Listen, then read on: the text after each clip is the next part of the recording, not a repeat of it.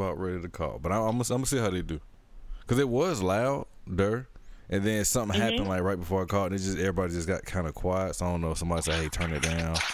X, Y, and Z.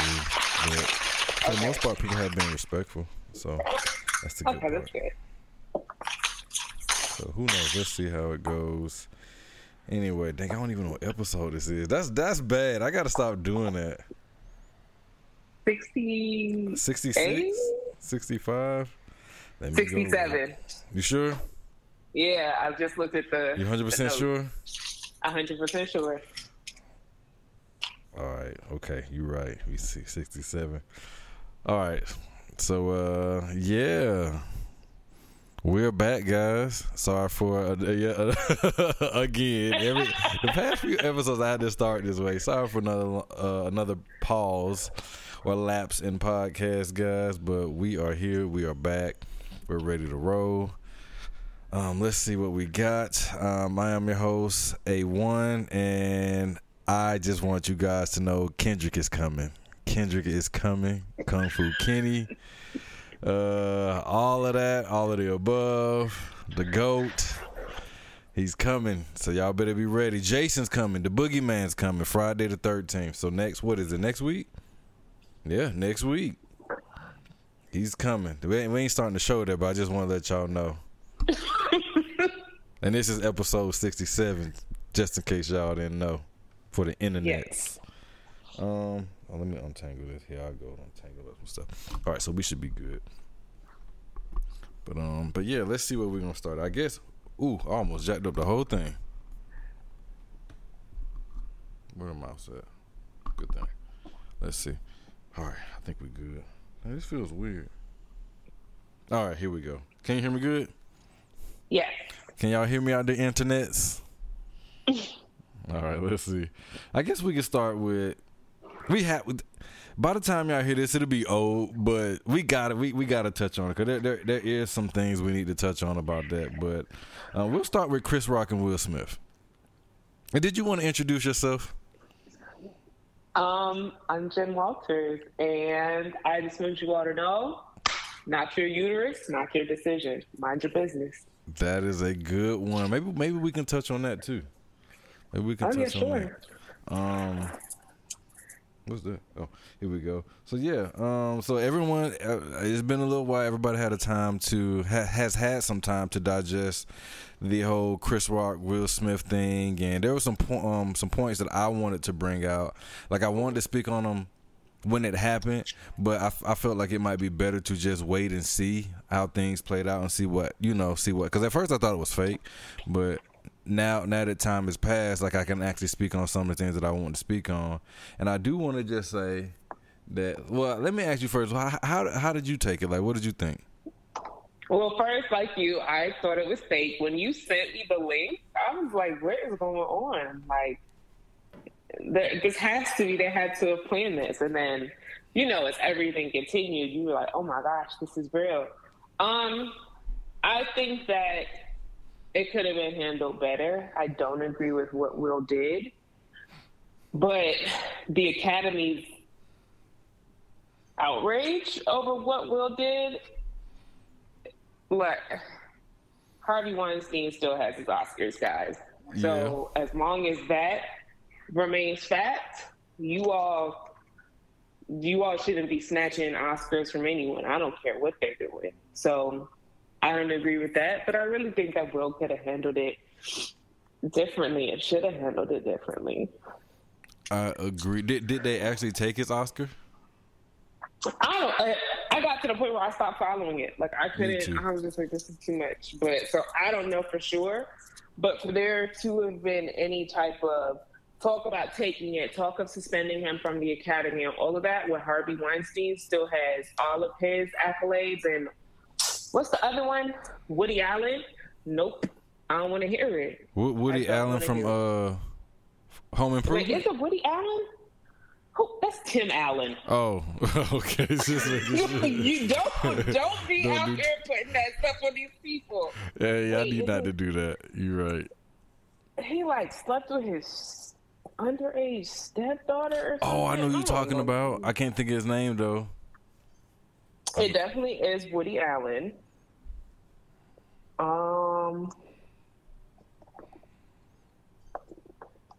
What he did was accused by his adoptive daughter, then age 7, of having sexually molested her in the home of her adoptive mother, Mia Farrow. So yeah, definitely Woody Allen. That is. But yeah, as long as you all allow these people to maintain their accolades, I don't want to hear anything about the Academy's not for abuse and other things. And I mean, other people talked about, I saw people talk about, like when people are accepting their awards and they automatically, if it's a woman who is presenting, they kiss the woman, but the woman doesn't want to be kissed. And I'm like, all of that's good points. Like, you all allow a lot of egregious shit to happen on your watch, or you all support people who have done terrible things. Don't decide to bring the hammer down on Will Smith. Yeah. And I do think they were just kind of going after him for the wrong reason. I think they were just honestly, I don't think they're going to do anything. I think it's all to get more publicity around their show, So the more they can keep people looking at it, because almost a month later, people were still, posting about it. Well, this is this. They finally broke, all of this stuff. It was weird. But I did want to say that when I first saw it, I did think it was fake. But I think, me as somebody who likes comedy and who used to want to be a comedian, I don't think that if you're a comedian, you can't take life too serious. I don't think you should be able to get up there on the stage and do that to somebody. And I don't think what Chris Rock said was, egregious or anything. It was, maybe it was a little bit distasteful, but intent matters. If he knew about her alopecia, then yeah. But even then, it's still a joke. But you don't know how it affects people. And I know a couple of people at work that were talking about it. They were saying that, oh, well, that's right. He should have smacked him or whatever. I would have to defend, my loved one too. But can you take a joke? But I also don't think that if it did not happen, I will say what I want to say. I think that wasn't about Chris Rock. I think that was about all of the years that Will Smith had to endure everything that Jada has put him through. And I think it just kind of finally came to a head on Chris and on national TV. That's the first thing I wanted to say on that. That's the first thing I thought, that wasn't even about Chris. That was more about everything that, that Jada done kind of subjected him to the entire time.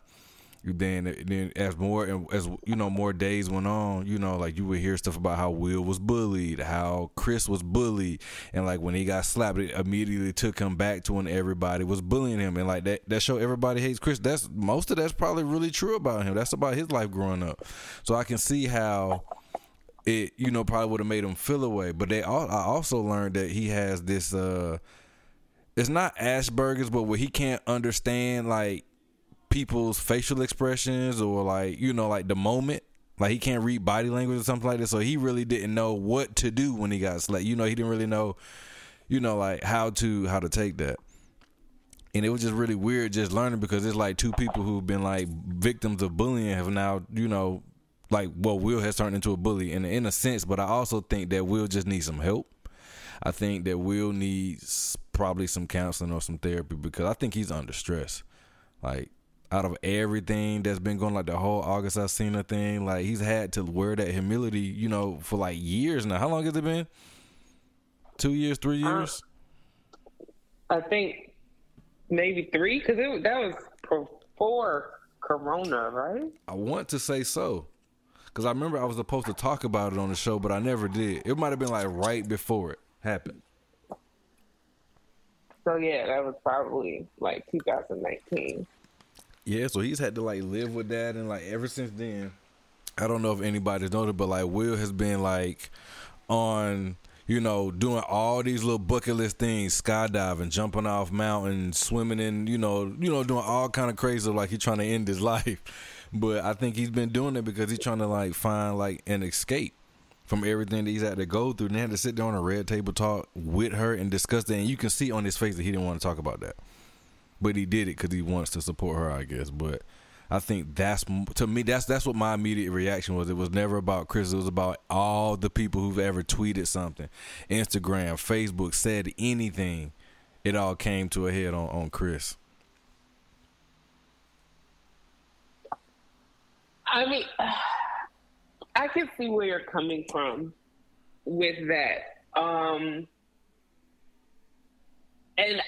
I honestly want Will and Jada to get professional help that has nothing to do with the general public. We don't want to know about you all's lives anymore. It's fine. Please unsubscribe me. I would like to opt out of these notifications. Like, you all can live your life and you all don't have to tell us about it. It doesn't have to be on Red Table Talk, I promise you.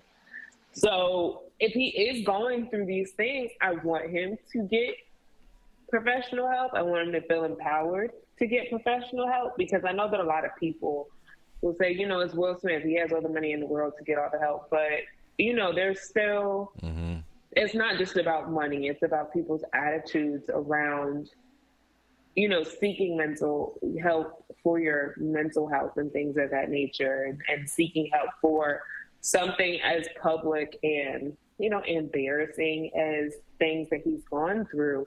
But I do want him to do that. I can see what you mean, that it really might not have been directed at Chris. It could have just been everything bubbling up inside. And I go back and forth about, is there limits for comedy? Mm-hmm. And I understand the whole, all because it doesn't offend you doesn't mean it's offensive. I get it. But I don't know. I go between, there has to be some level of degree where you can laugh at yourself, but you can't take everything seriously. And then also, because it's like, it's one thing if you make a joke about like a community of people, a group of people, but he did single one person out.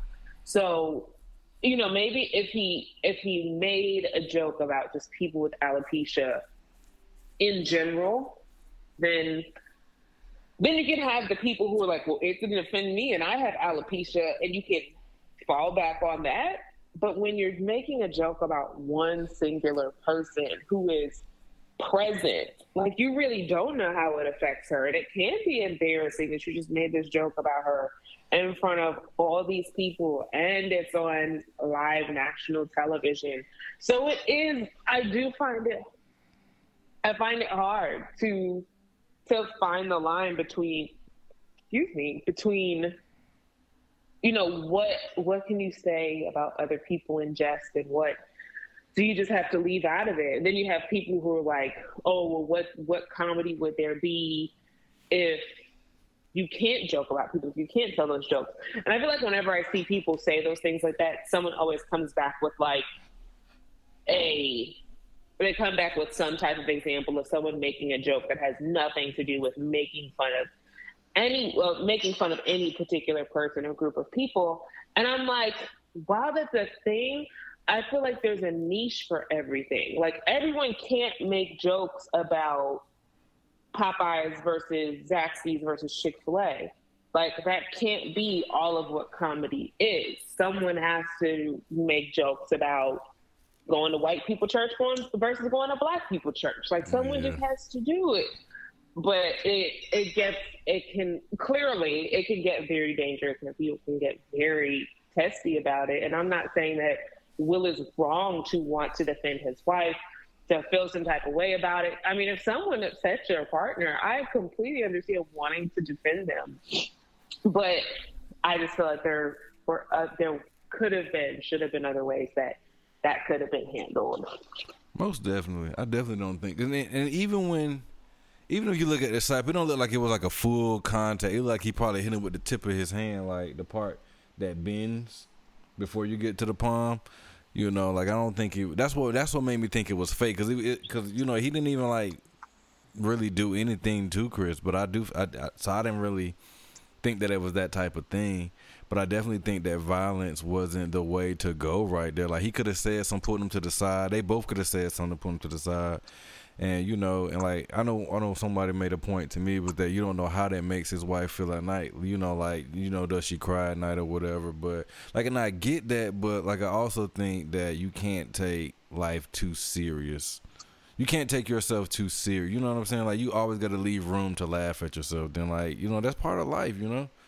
Like, you got to, like, when I mess up or I do something, like, I you know, like, I don't let that, like, get me down. Like, if somebody cracked a joke at me about an embarrassing moment of mine, you know, there are some things that I feel like maybe, you know, some gray areas or some sensitive areas. But, like, I would think that if you know that it bothers me, that you wouldn't do it. And that's why I feel like Chris's intent, you know, wasn't to do. And, you know, like, and his joke was said, you know, Jada, see you in G.I. Jane 2. You know, like, that could have been a thing for her to embrace and empower herself to do. But I think it just all depends on how someone takes it. Like, even though that may not have been, you know, that particular person's intention. So sometimes I think that's a thing, too, that we often overlook. But I do think that comedians should be able to have a little bit of leeway to talk about things that people usually don't talk about. Like, it should be like a relief, you know? Like a place where you can go and talk about these things without having to, you know, it's like social commentary in a sense. It's like barbershop talk. Like, you know, a few things are safe in like a hair salon, barbershop type thing. I think comedy should have that space too. But I also think it's somebody who, you know, is a kind of a comedian. You should you should be able to understand and take a joke too. And that's just kind of how I agree. But you know, people, the comparison is automatically going to be drawn. This isn't a barbershop. This is a national stage. And I think that what most people will go to, this isn't something that you're saying in the confines of your own home or, you know, amongst 30 other people. This is, you know, in front of millions of people. And I mean, looking at it and her, you know, embracing it, and I can see that, but that's the thing with intent. Like, intent doesn't always land, and that's what sucks. Like, sometimes people do have good intent or they don't have ill intent. And then people were like, she's been battling alopecia, and it's like, it was something that wasn't at the forefront of my mind. And then when people brought it back up, I was like, oh yeah, she has said that before. But it's not like as soon as I heard it, I was like, but she has, you know, I was immediately able to recall that she had alopecia, that she had said that before. So again, like, going back and forth, like, did Chris know to, you know, to make this joke? What did he have ill intent, or was he just trying to make a joke? It's just so much gray area to where at the end of the day, as we see, the majority of people are just going to be like, you crossed the line. Yeah, and I think, like, people have this thing to defend, you know, their significant others. I think that's just something that's kind of people just go up in arms about. But I also looked at it this way, too. Because if you look at it first, he laughed. And then I don't know if she said something, he saw her, then that's when everything changed. But I also feel like he laughed because, like, now finally everyone's laughing at you the way they've been laughing at me. You know, like, I also got that from it. I don't know if everybody else got that, but maybe they did. Maybe they did. But, and you're right, the intent may not always come across, though. But, you know, it's just a sticky situation, I guess. But one more thing I did want to say, like, I don't know if that's like a Chris Rock joke. What if that's a joke song? You know, most comedians or most times people have shows like that, somebody writes those jokes for them. You know, but I can see Chris being a legendary comedian. Like, maybe he just kind of winged it, or maybe he wrote his own jokes. But I can definitely see somebody writing some jokes for people. Like, Richard Pryor had people write jokes for him. Everybody had people writing jokes. Yeah, but I think if someone wrote that joke for him, like, what does it matter? Is Chris supposed to be like, oh, I didn't even write that joke, such and such did, and then you throw this man under the bus and blow his life up because you don't want to take accountability because you didn't, you know, you couldn't possibly discern, well, this might be in bad taste, let me not do it. So even if someone did write the joke for him, I don't think that would do anything. It would, if someone wrote the joke for him and if he said something about it, that would then just blow the other person's life up. And people would still they'd be doubly upset at Chris for exposing him. Like, what was the situation with was it the Drake ghostwriter who got exposed and then he got blacklisted? It'd be just like that. It wouldn't even be worth it. He would just be pouring fuel on the fire if someone wrote the joke and he admitted it. That's pretty crazy. True. I did think about that. He probably, wouldn't want to out somebody. Maybe he just I think he handled it with grace, though. Like, he didn't want to press charges. He didn't want to, retaliate or anything. So I do give him credit for that. But, it's just tricky, man, because, I do know, far as me, there's some jokes I would not want to say. Like I don't know. I don't think there's anything you told me that's kind of a sensitive subject to you. But I wouldn't make a joke about it because of our relationship, if that makes any sense. Yeah. But that's just me. But, but that's because I know, but I wouldn't, if I did not know, this goes back, I guess this is about to open up the story time, because I don't know if I might have said this on the show before, but it reminds me of something where I said something and I had to take it back and I did not know. But there was a friend of mine, I had made this comment about, let me press my car because I don't want people trying to go kill me for it. But I made this comment when I was 20, 21. But it's just me thinking as a science person and just as somebody who is just trying to exploring all options to a problem, to a solution to a problem. So for me, we had this conversation about, because it was something going on. I was just like, man, we were talking about AIDS and HIV, and I was just like, man, I don't know what we can do about it. I don't know how we got on that conversation, but I do remember what I said and how it affected that person, because I did not know. But I was like, man, I don't know what we could do. If they really want to stop something. The same thing I said about COVID. The only way you can stop letting people get exposed to it. Try to contain it. If we would have stayed in lockdown, maybe we could have beat this a long time ago. So I was thinking along those lines. So I've always thought like that. So I was saying, what if we just kind of just rounded up all these people, and I want to say, I said burn them up or something like that, or move them to some place where they can be just them. And then he was like, why would you say that? And I was like, I don't know, I guess just because if you can round up people that have it, maybe you can stop the spread because of how it spreads, maybe if you can kind of make their own community or something or just totally eliminate that thing, maybe, it'll go away. But that's me thinking that 2021. And then turns out that the person I was talking to actually had, that. And so I immediately felt bad because I did not know. And I wasn't being mean or malice with it, but I was just kind of exploring options, what could we really do to eradicate something? And to eradicate something, we've killed off the dodo, we've killed off other invasive species of animals to America or certain parts. I'm just kind of thinking like that. And I wasn't really trying to, but that wasn't my intent, but that's not how he took it. And that's what it took me back to when he said what he said and what you just said too. And I was thinking about that last night. I was like, dang, I think about that often. Dang, I can't believe I said that. I can, because it sounds like something I probably would have thought of, but just trying to think of all the possible outcomes, because I don't think it's gonna stop, if that make any sense. Yeah. But we end up having a good conversation, and then he kind of told me how he got it, how long he had, and I was like, I would have never known, whatever. But and to think that what if that did happen, he would be a good friend of mine being rounded up and put someplace the middle of nowhere, let's say Borneo or something like that. That's kind of crazy. Yeah.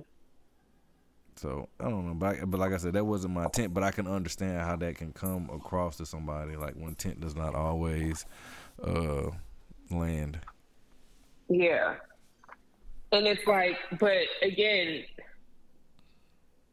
he questioned why you said what you said, and you said that you were able to have a good conversation about it, and I think that's what's needed if it's supposed to. I think it's needed when, among friends. You didn't know that, you didn't know his status. And then instead of calling off and hitting you, you all had a conversation about it. And, you know, I think that you saying that you still think about it to this day, over 10 years later, like you have true remorse over it, and you know that what you said was wrong. And so in situations like that, that's when I'm just like, you know, you can handle this peacefully. And so with, you know, I don't know the relationship between Will Smith and Chris Rock, but I didn't think it was a bad one. I didn't think that it'd be something where you would haul off and hit him if he did something to offend you or his wife. So that's just another part where I was just like, I would have expected, I would have hoped that it would have been handled differently. Now, if he's disrespected your wife before and you all have been through this song and dance before, oh yeah, slap him. At that point, I wouldn't care. But, you know, if I'm coming from a place thinking that this is not a long-standing problem of insensitivity that Chris Rock has with Will Smith, I do think that people should be afforded grace in certain situations, and I think that this was one of them. Obviously, Will Smith does not agree. But again, the backlash that he's gotten from it, I'm pretty much over it. So I did Google. I don't know if he had to give his Oscar back, but he is definitely banned for 10 years from attending any Academy events. Yeah, I did see that. I don't think they're gonna make him give it back, especially when you can make the Harvey Weinstein. You hear that? No. It was like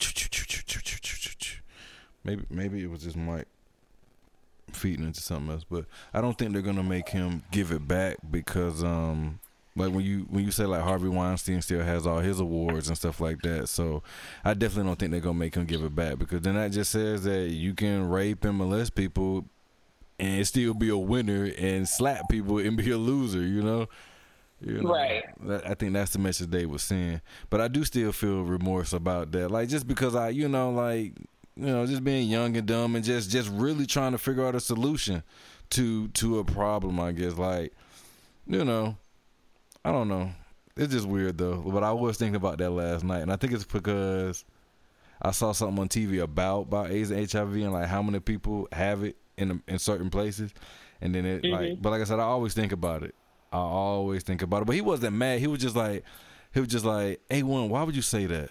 And he was like, what do you mean by that? Like, why you say that? I was like, well, just because, like, if if you got a problem with a mouse, you would probably try to kill all the mice so it wouldn't keep having mice babies, therefore further on the problem, whatever. And then, he was like, well, how would you feel if it was somebody you cared about? And I was like, I don't know, but I think for the betterment of society, like, we kind of like had an intelligent conversation about it. He was like, how would you feel if I told you that I was one of those people? And I just kind of, I was like, what you trying to tell me? And he was like, well, and he went on into detail, and he was like, it's just between me and you. Don't put it out there or whatever. But I never have told anybody. This is my first time actually speaking about this. But it was just something that I just thought about. And, we had a good conversation. He wasn't mad about it, but I think he was just kind of shocked that I would say that, because I don't really, I don't know. Yeah. Because I'm not really trying to, like, I'm not a person that, like, I ain't gonna say I don't condone violence, because I think there's a time and place for it, for sure. But, like, just something like that. Because, some people, like, I always be able to believe that, hey, if I'm on a ventilator, don't bring me back. And so that's that helps you try to put people in a frame of mind that I'm in when it comes to stuff like that, So, anyway. But yeah. Well, I'm glad that he was, like, shocked that you would say something like that he doesn't think that you're that type of person, which is, I mean, and again, I think that that's part of it. So then from there, he doesn't think that indicated to him probably that you weren't saying it with malicious intent, and you were probably just trying to think, like, analytically or with a science mind, like, how do you contain something from spreading? Or how do you stop something from spreading? You have to contain it. Or eliminate it. So I think that he understood you to know that, like, you weren't coming from a place of maliciousness or just being mean or, like, thinking that there's something not okay or innately wrong with people affected by that. And so I do think that that's a good thing, that he took that into consideration when having that conversation with you. He did, and he was a little older than me too. So he was at least 10 years older than me. So I think he was, prepared to handle things in a different way than, somebody my age might have took it. But okay. I think that's all I have for like the Will thing. But I do think that him and Jada probably should sit down and get talk to somebody, because I think Will is stressed. He doesn't look happy. He don't look like himself, and that's what made me come to that. I'm glad that I had time to kind of sit here and just think about it, before I just kind of ran out there, because everybody was running to jump and have have an opinion to say on there, pontificate and stuff like that. But I wanted to take some time to let it simmer and digest for it, because it's a lot like to handle as a man, We're not gonna skip past you using your SAT word, pontificate. Oh yeah, pontificate for 500, please. Thank you. But yeah, that's what I think. That's what we're doing. That's just what it is. But anyway, I do want to revisit episode. What was it? 4? Where my list at? Oh, yeah, this the one. I do want to revisit episode 3 of Insecure, because I did go back and I did read the message that you told me to read about Lawrence and stuff like that. Does change the way I look at things, but I still feel like you got to give him a little bit of credit just because he's actually trying. And like we still don't, I still don't know how much freedom or leeway he's getting to, to be active. But I did go back and read it, and I did go back and look at it and just kind of, just looked at it with different eyes. And there are some things that I agree with you on. I do still feel like you got to compare yourself to something, though. I do feel like you got to compare yourself to something. Like, compare yourself to yourself. Are you Lawrence doing the most that you can? Don't worry about Ray and Junebug and what they doing. Yeah, and that is something that you can do. And I think going forward he could, and maybe like him, flying home like you said, or flying there like you said, will help. But I do see that he actually took the chance to build the bed, because he was preparing. Like, I think he was just doing it at a different rate than she was. But I do think she was being over dramatic a little bit, and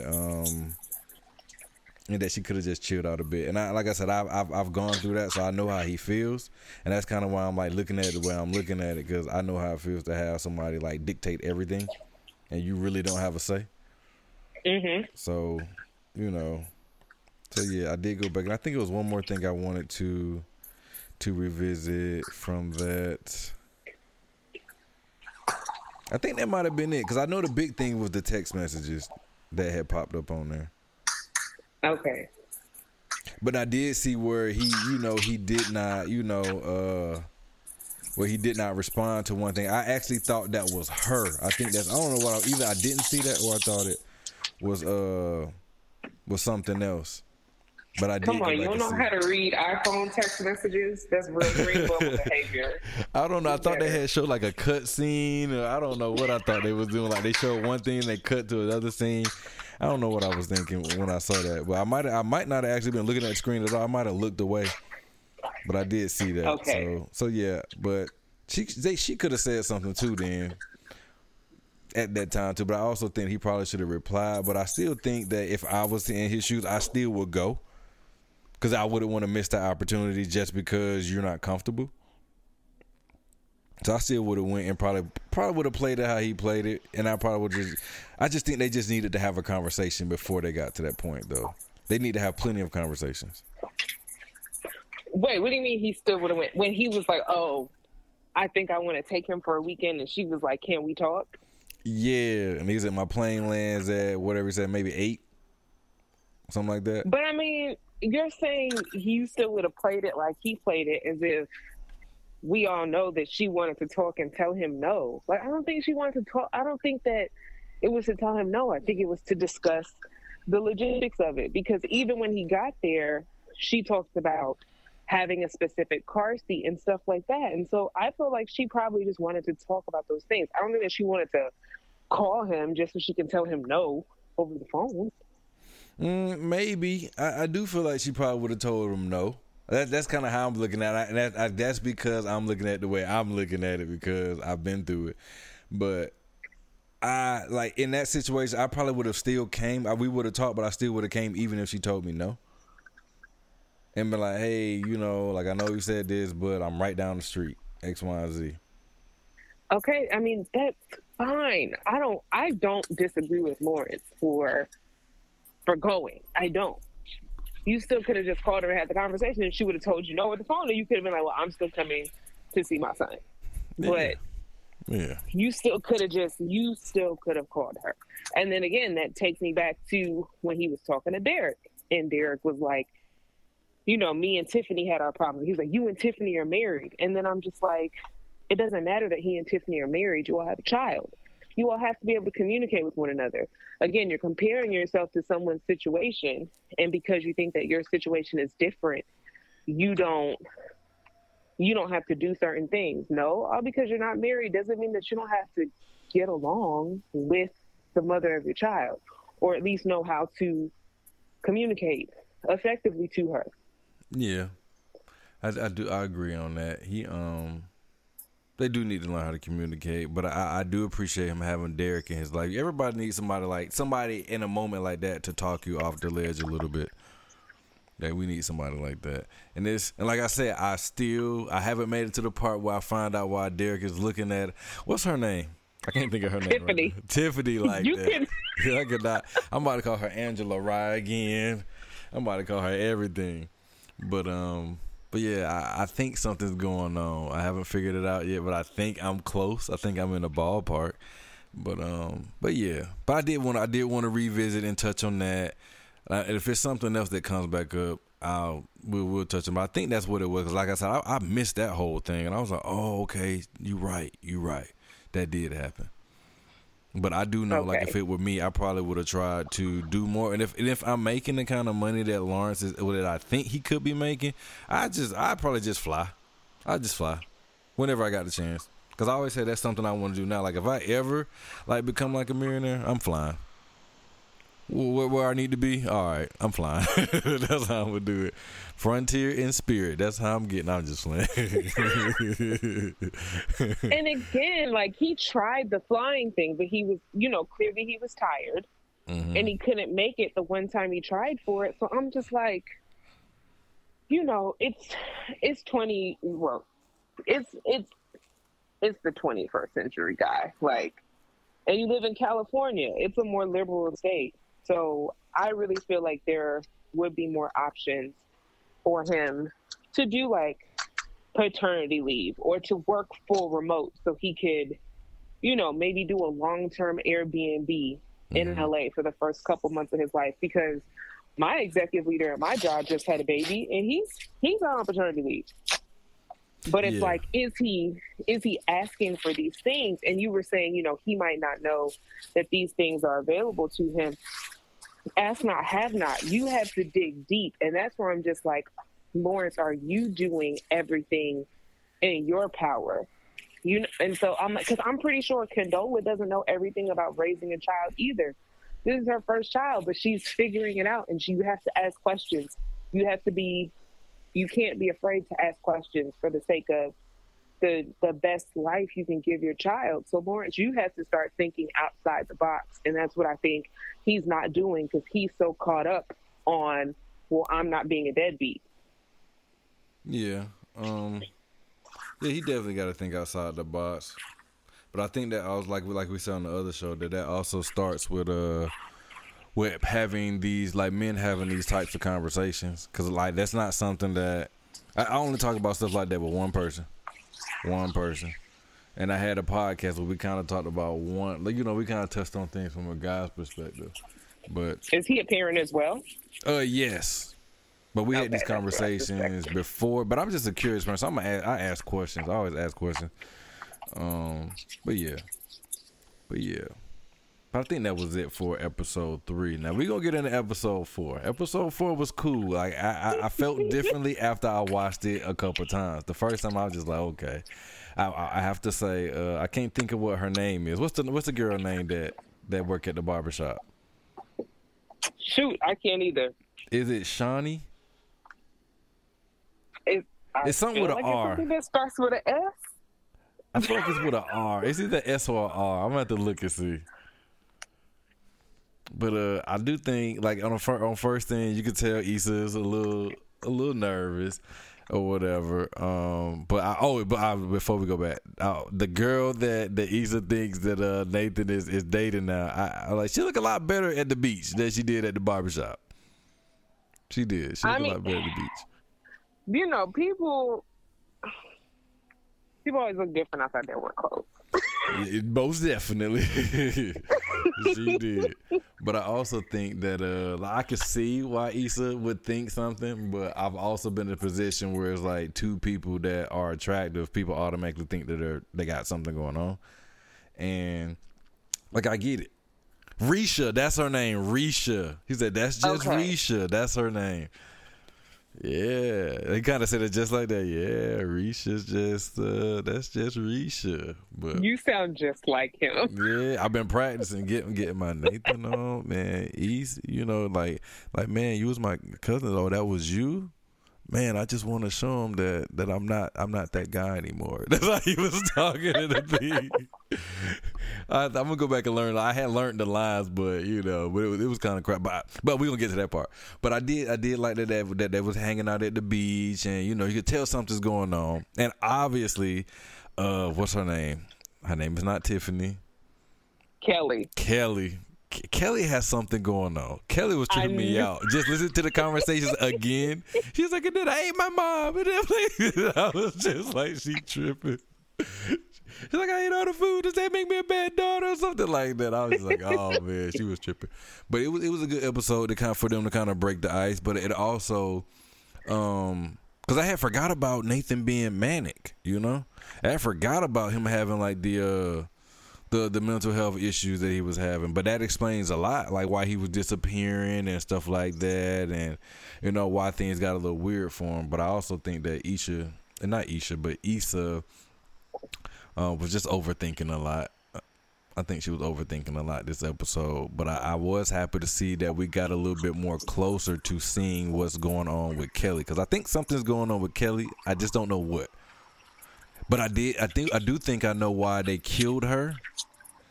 But I think that's like maybe a term that they were using with people who stopped drinking. What? Yeah, go back and listen. They was like when they kill everybody when they stop drinking or something like that. They were like Kelly stopped. She gave up drinking or whatever, something like that. But I think it was either a conversation they had in the car on the way to the new spot that they was going to. Jason Derulo. Oh my gosh. Oh man, that was hilarious. But yeah, I think it was a cool episode though. I like it. It was. A part of me felt like it was a bit of a filler episode. It did. The other part was like, it did shed some good light on stuff. And then especially with the mental health portion for Nathan. But I do think that how Issa was acting, I mean, come on. If you started crying into a guy's mouth, you've invited over to cuddle, you're gonna overthink your next interactions with him, because that's weird. Like that's not a normal interaction. So yeah, you're gonna be a little concerned with what does this man think of me, and like, are we cool? Because that's a weird interaction to have. I probably would have just, hey, look, man, I'm sorry about the other. I didn't mean to cry on you like that. I probably would have just had to have a conversation like that.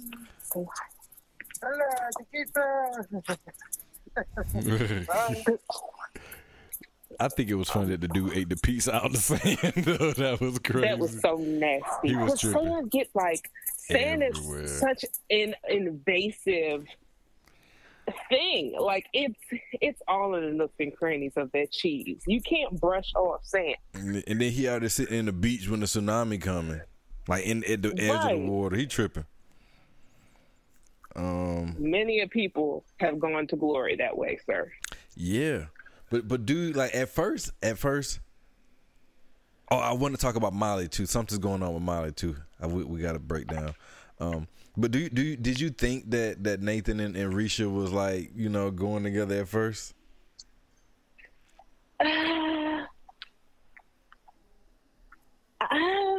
A little. So here's my thing. I don't like informal work environments. I don't. Like when people are very like close and touchy-feely and inappropriate with coworkers, even outside the workplace, because that relationship got fostered in the workplace, it makes me feel like something's going on. Mm-hmm. And I guess for me, because I feel like I'm someone who hasn't worked in a lot of informal workplaces. So it's not normal to me. So it does make me uncomfortable. So I do think I would have reacted like Issa. I would have felt like something was going on between them. And it did look like it. But I also think that Nathan, I don't think he really wants to be with anybody right now. I think he's just chilling. I think he's enjoying like his newfound stability. Like that's what it seemed like to me. Is. And I think that there's a part of him that wants to, like how he was saying he invited his cousin because he wanted to just show that he wasn't that guy anymore. So I do think that Nathan's kind of pushing himself to prove to everyone that I'm not that guy. I have the ability to have a girlfriend and have a relationship. And I have the ability to, you know, plan events for my job. But I have the ability to live my life as a person who's not affected by the illness that I have. And so I do think that he's I think he's enjoying his newfound stability, but he's also trying to prove to people his newfound stability at the same time. Yeah. And some of it feels organic, like he really just trying. I guess like for me, I try to put myself in his shoes and like kind of think how I would think. I think if like people have been, you know, labeling me away like for a period of time, and then, you know, I would just want people to see that, but I wouldn't try to force it on them. But I would want people to see me for who I really am and not what they think I am or what they've been told I am. You know, and so I can understand what it's like, you know, wanting to not necessarily be accepted, but just show that you're not the person that, you know, that there's more to you than just whatever somebody has said I was or whatever that may be. So I understand what it might be like to feel like no matter what you do, it's never good enough. Like no matter what you do, no matter how hard you fight, no matter how hard you try, like people just won't see you any other way. Even when you're out here living what, you know, your new life or who you really are. Yeah. And that's a hard thing to grapple with, to know that you made a lot of improvement with anything. It doesn't matter like what it is, whether it's a mental illness, whether you had a drinking problem, a drug problem, a gambling problem, a cheating problem, and you've turn yourself around, like, but people still thinking that you're always just going to be that person. I can imagine that that's something very hard to deal with. Yeah, and you know, like when his cousin, I guess that was his wife. To me, it felt like she was taking digs at him. I didn't really like it because every time she did something, it kind of like looked like it kind of hurt him. Like it made him feel it, and I didn't like that. Like, don't take digs at people like that, especially when you know, and maybe they don't know he was manic, and you know, and that you know. That may be why, but I wouldn't have took digs at him like that because I think that bothered when she said he was just blowing in the wind like a little leaf or whatever. That was kind of crazy. I didn't like that. And that's when the cousin said it was me who wanted you out of the house, not her. That was confusing because I was like, the way she was acting, it made it seem like it was really her. Exactly. That's why I was. And again, like, I understand not knowing that the person is manic. So that could So I understand why someone would make those comments, but it just seemed like overkill to me. Yeah, she was. She was digging way too hard. I didn't like that. I didn't like that at all. But I am glad that him and his cousin, had that conversation though. But I think that's what him and Issa needed to kind of like break the ice and things not to be weird between them anymore. And it's much like what happened with Issa and Molly. They needed to get robbed for them to be able to talk to one another and laugh at one another like they used to. So sometimes you do just need that awkward experience or that traumatic experience. You need a trauma bond so you all can get back to what you were doing. And by no means am I advocating for people to go through traumatic experiences to get closer to people. But when you do have something... when you do have like a common something where you can come back and be like, oh my gosh, I can't believe we just experienced that together. Yeah. It really does help accelerate relationships. Now, whether or not that relationship will end up being healthy it's a whole nother thing, but it definitely does help build a closeness. It does, and I think either they gonna end up being really, really good friends, or that's who she gonna actually end up being with. Like, because like you said, I did feel like it was a filler episode, just the way it started out. But then as things went on, like towards the end, I was like, okay, I see what they're doing here. It made more sense. And I don't know if it's just because it's the last season, that's why it kind of came off as a filler episode. But it definitely made more sense, like as it went on. So I think that's what's gonna happen with them. But I did want to touch on Molly, and then we're gonna kind of like get to Kelly a little bit more. I think Molly is trying to get over her fear of dating again, and I think she's trying it with these two guys. Like, first of all, I'm like, why you pick these guys? And like, if people are saying these type of things, like is that what women go for? Like, it just kind of made me think really weird. And it was something that happened that I think she thought was like a no. Like kind of towards the end of the episode when it was at the bar? He was like, I'm trying to something about the cat or something like that. Oh, he had to go home. He didn't want to go to the Jason Derulo party because he had to go home and let out his cat. And she said, girl, you worried about the wrong cat. Yeah. I don't think like I said, I haven't seen it, but I don't think she's going to date anybody. I think she's going to be afraid for a while. But in the beginning of the episode, I think that she just gave a very clear-cut, concise, and to me, sensible reasoning behind her methodology. They were like, which one, it was, I don't know if they asked which one she was going to go for or whatever. And she was like, both. I'm going with whoever until they cancel themselves out. Yeah. So she's not looking for, instead of going in, do you have a degree? Do you have kids? Instead of trying to find a way to, let them cancel themselves out off of, off of a list that you have or things that can be superficial. She's waiting for them to do something like, oh, hey, I want to ride with you here. And he's like, no, I can't do that because I got to do this. She's waiting for them to do some type of action that she doesn't like to then let them go, instead of telling people no before she even gets a chance to talk with them and try and have some type of interaction with them. So, I mean, I think for someone who has been as particular as Molly has been, and Molly has not found success with the level of particular she has been in her dating, to me, that methodology makes sense. And I think it does. She's a braver woman than I, because no. No, I think that are going to eliminate you. They will eliminate you for a reason, and that is why I have them. I will say she's definitely trying something different, and I kind of like to see it, but I also thought it was a little weird. But I don't know. It's weird. It's a little weird just to see. It was a point that it was something that happened in the show. I'm trying to think of what it is right now. And of course, I can't remember it on the fly, but something happened that just kind of made me rethink the whole situation with Molly. I'm trying to think of what it was. I don't know.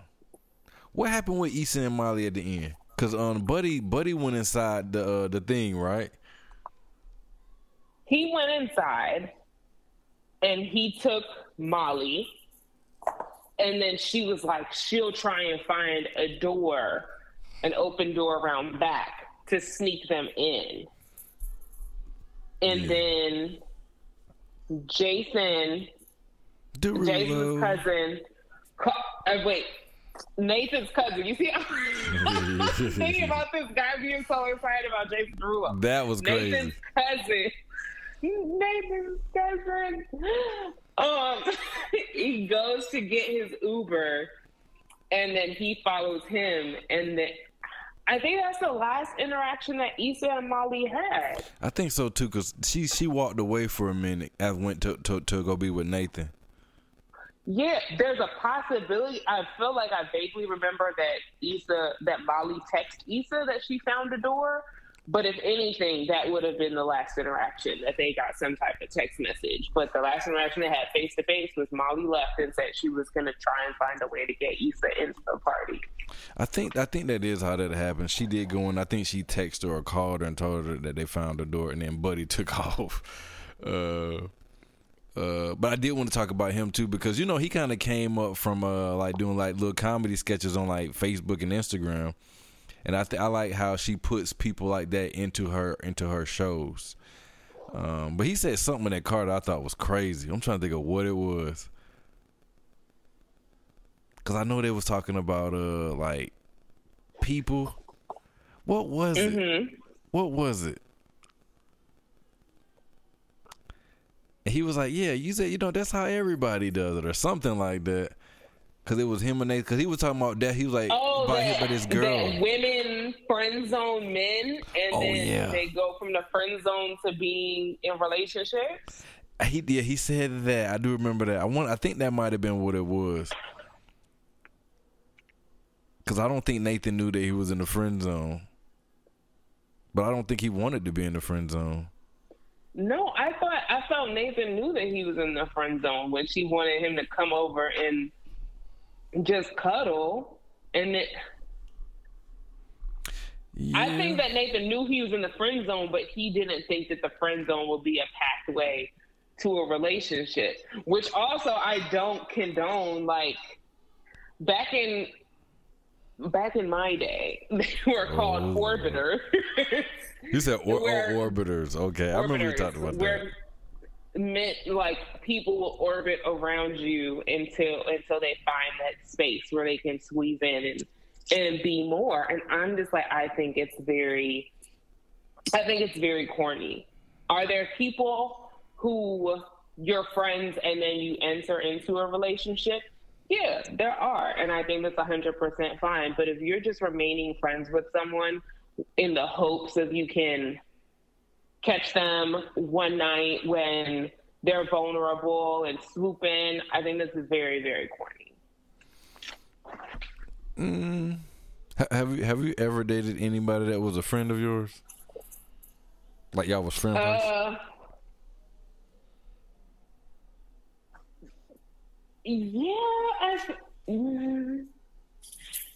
Yeah, I mean, he was a friend to me. I don't know if he came in, if he felt like he was dating me when I felt that we were friends, but I would say yes, I have dated someone. I've ended up dating someone who was my friend. Interesting. How did that go? Oh, he's the one who I don't like. Oh, no, we'll talk about it. With the mama's boy. We'll have to talk about that off air, dude. But yeah, and then I mean, I don't know if high school even really counts or whatever. But I mean, one of my very first boyfriends, we were great friends, and then we started dating through high school, through the end of high school into college. So I mean, yeah, there's that. I'm trying to think. I think those would be the only two. So, like, the one in high school, that was a clear cut, like, yes, we were friends when we started dating. The mama's boy, I felt like we were friends. I feel like maybe he felt that we were dating from the beginning, and I was like, we weren't. We were friends, and you like, yeah. So 1.5, one of the possible. Interesting. Sometimes those be the best relationships, man. Because I really do think that you need to be able to be friends with your partner. And I actually was really, really intentional in how I was explaining something to a guy like the other day. And I was telling him that his effort level was giving friendship for me. And I was very specific in telling him, I'm not just looking for friendship with you. So, like, I want more than, like, I want partnership, I want dating, but we still have to be friends. Like, you have to be friends with your partner. And I saw someone tweet the other day that their kid said to them, you're good friends with mommy. And I was like, one, kids be noticing everything. Lawrence, learn how to toast a condola. And he was like, and so people were like, yeah, kids really notice everything. And they notice, are they actually friends? And so it's important because it fosters a better relationship for you all. And then if you choose to procreate, it shows your children what a relationship should be like because they understand those things. They pick up on those things. For sure. That's a good point. That's a good point. I know what I wanted to say about Kelly. So now I know why Kelly been acting weird. I think it's because she's not drinking anymore. So it's a new Kelly. Like, you said, No, I was going to say that's very fair. I think that's why she's been acting like that. I think she's going through. I still think she's going through something, but I definitely think she stopped drinking for a reason, and something's happening there. I'm not sure what though. And you know what's really interesting, Kelly? Her and Risha were having the moment, and Kelly was breaking down, crying, and the fact that she's not drinking. A lot of people feel like you get to drinking, and that's when you just start breaking down, crying in public because you've seen your ex or you done thought of something else, and now you're in hysterics because you off the tequila and in your feelings. But she's not drinking, but she's still able to tap into whatever emotion she has and whatever is going on sober, and it still brings her to a space where she feels safe enough to be open and emotional in public, which I think is an interesting turn of events because people, the people you generally see crying in public are drunk. Yeah. I am glad that her and Risha had that conversation, but that also let me know that furthermore that one, Risha and Nathan weren't dating, but that Kelly was really going through something. And like I said, I believe that's why they were saying that Kelly died or whatever. Like, I really think that's what that was. I'm gonna go back and look at it again just to make sure. Mm-hmm. But I know something's up though. Like, so you know what happened to Kelly, right? Yeah. All right. Just don't tell me. I won't. Am I getting close? I'm not telling you. All right, don't tell me, because then I'm gonna start. Don't tell me. What else did Kelly do? But I'm like I said, I'm glad they was having that conversation in the car, and I like how Issa got not that she got her, but she got Molly to ask Risha, was they messing around? She's like, no, he's like a brother or whatever. You see, you need that in your friendship. You need the one who's just gonna be like, what's going on with you and such and such? Just get the answers, clear the air, and bam, we good. But I think that allowed Issa to kind of relax and go for what she wanted to. Yeah. And Molly knew that, so that's why she had to ask for her. Yeah. What else? It's something else that happened in that car. what else? What the funny guy? He said something else. I'm gonna have to go back and look. We'll revisit it too. But I know it was something that was a good point. It was a real good point. Real good point. But yeah, I think the most thing I liked most was Nathan at the end, because I can relate to Nathan. Just by things that he's gone through, like who he's trying to become, and that you know, like sometimes I feel like people don't want to, like at least how I felt like the lady was digging at him as his cousin's wife. Like they don't want you to be who you become. Like they don't allow you to make your mistakes. They don't forgive you. They want you to be that same person. That's how they see you, even though you've changed or you're trying to do something different. But I'm glad for him that he's finally stable. He's getting his shit together. But it did kind of hurt me to see him kind of like hurting. But like it also kind of made me feel like maybe that was his mental illness at play too. Because he, you know, it looked like he was like sad, but you could just tell he was like a little disappointed. Yeah. And I mean, as far as people not letting you grow, be the new you, it's like that's when you gotta start reevaluating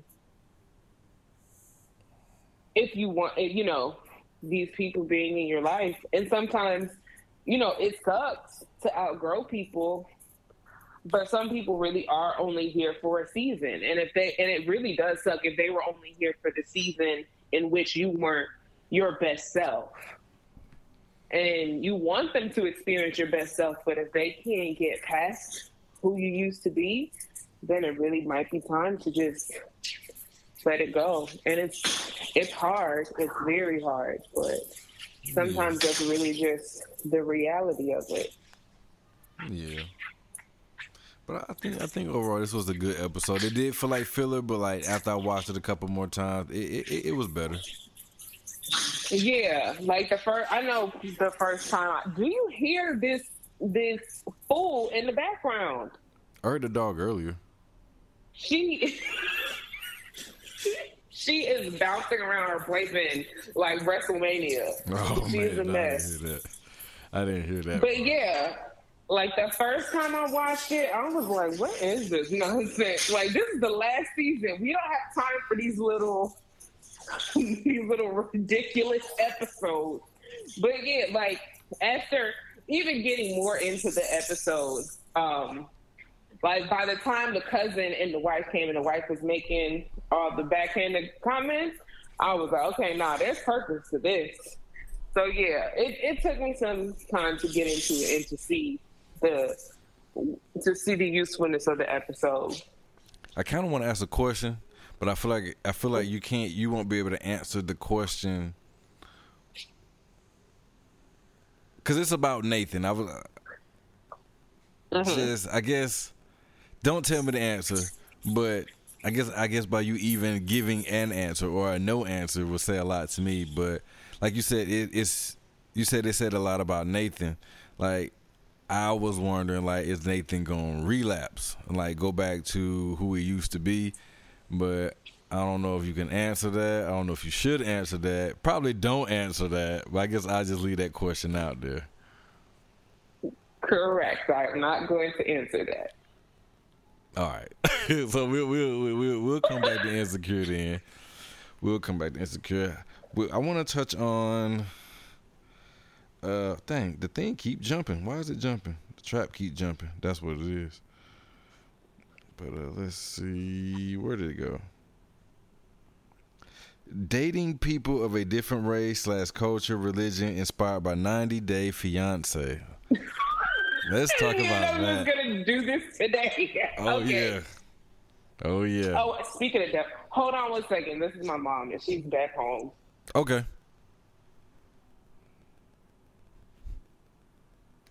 All right. So yeah, we back. So this is OG 90 Day Fiance. So that means that these people have already decided that they want to marry this person from another country, and they come to the United States. They have 90 days to get married. But they've never lived with this person. Again, this person is from another country, so they're There's cultural differences. There's a lot of stuff to figure out in these 90 days. But the things that are constants are they have 90 days to get married, person's from another country, person cannot work. Or I think they can't work for 6 months. Like you have 90 days to get married, and then once you get married, I think that you still can't work for another 3 months. Is that like a rule for the show? No. It's just like that's what the K1. That's like what the immigration process is: coming to the United States and marrying someone. Okay. And getting your green card, I think your green card you have to apply for later. Whatever the process is, it's like the United States rules. So all of these people are financially dependent on the person who is bringing them to this country, who is intending to marry them. And then I feel that there's a lot, I don't say a lot, I feel that some of these relationships are predatory. I feel like there are some people who purposely seek someone from another country, usually a developing nation, not a developed country like the United States. And they feel that they'll just be happy being in the United States. Mm-hmm. Because it's automatically a better quality of life wherever they were before. So they don't have to be top tier United States living. They're just happy to be in the United States. They're looking for people who are like lower maintenance. And that makes me feel away. Because then when the people come over and they're like, this ain't what I expected, then they're upset at them. Yeah, like when their fiance gets here and they're like, this isn't what I expected, or I wanted this, I wanted that. They're like, do you just want me for my things, for my status? Do you just want me for my money? And I'm like, did you just want them because you wanted somebody who was low maintenance and cheap to take care of? Mm-hmm. I really feel that's what some of them are like. And then also, you're marrying people from other countries. So you're going to have different cultures. You're going to have different religions. You're going to have different races. And shit don't be matching up. Like, there are some real, like, cultural differences that be whipping these people's ass. And I'm like, you didn't think about this? So this season, there is one particular girl. Her name is Shida. She is from Trinidad and Tobago. So while she's very pretty. Okay. So while she is from a different island than where my family is from, there's a saying in the Caribbean that all of we is one. There are similarities. Yes, all of we. Mm-hmm. There are similarities between the islands, but there are differences. But seeing how Shida acts is how I would act in the situation she was put in, how my sister would act. And my sister is... this is very calm compared to... My sister's very calm, period. But this... Yes. So you ride Piper. Correct. Oh, I have always been. They say it's something about the youngest sibling. That'd be crazy. That is me. Crazy is me. And like, there's a small section of the cousins on my dad's side that are like calm. The rest of us are in fucking thing.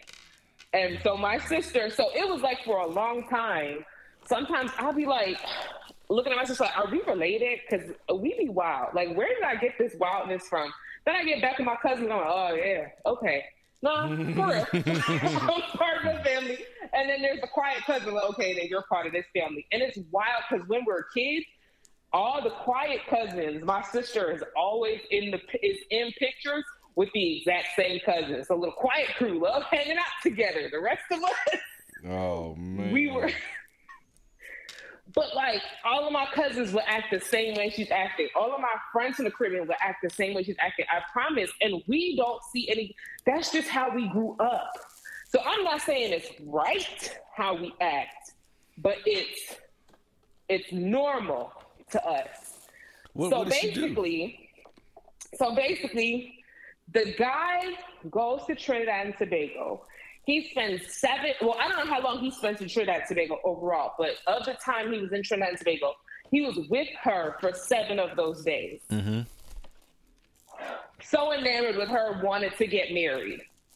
Proposes, whatever, applies for the K-1 visa. She's going to come to the United States. So when he first gets introduced on the show, he's in this gorgeous house.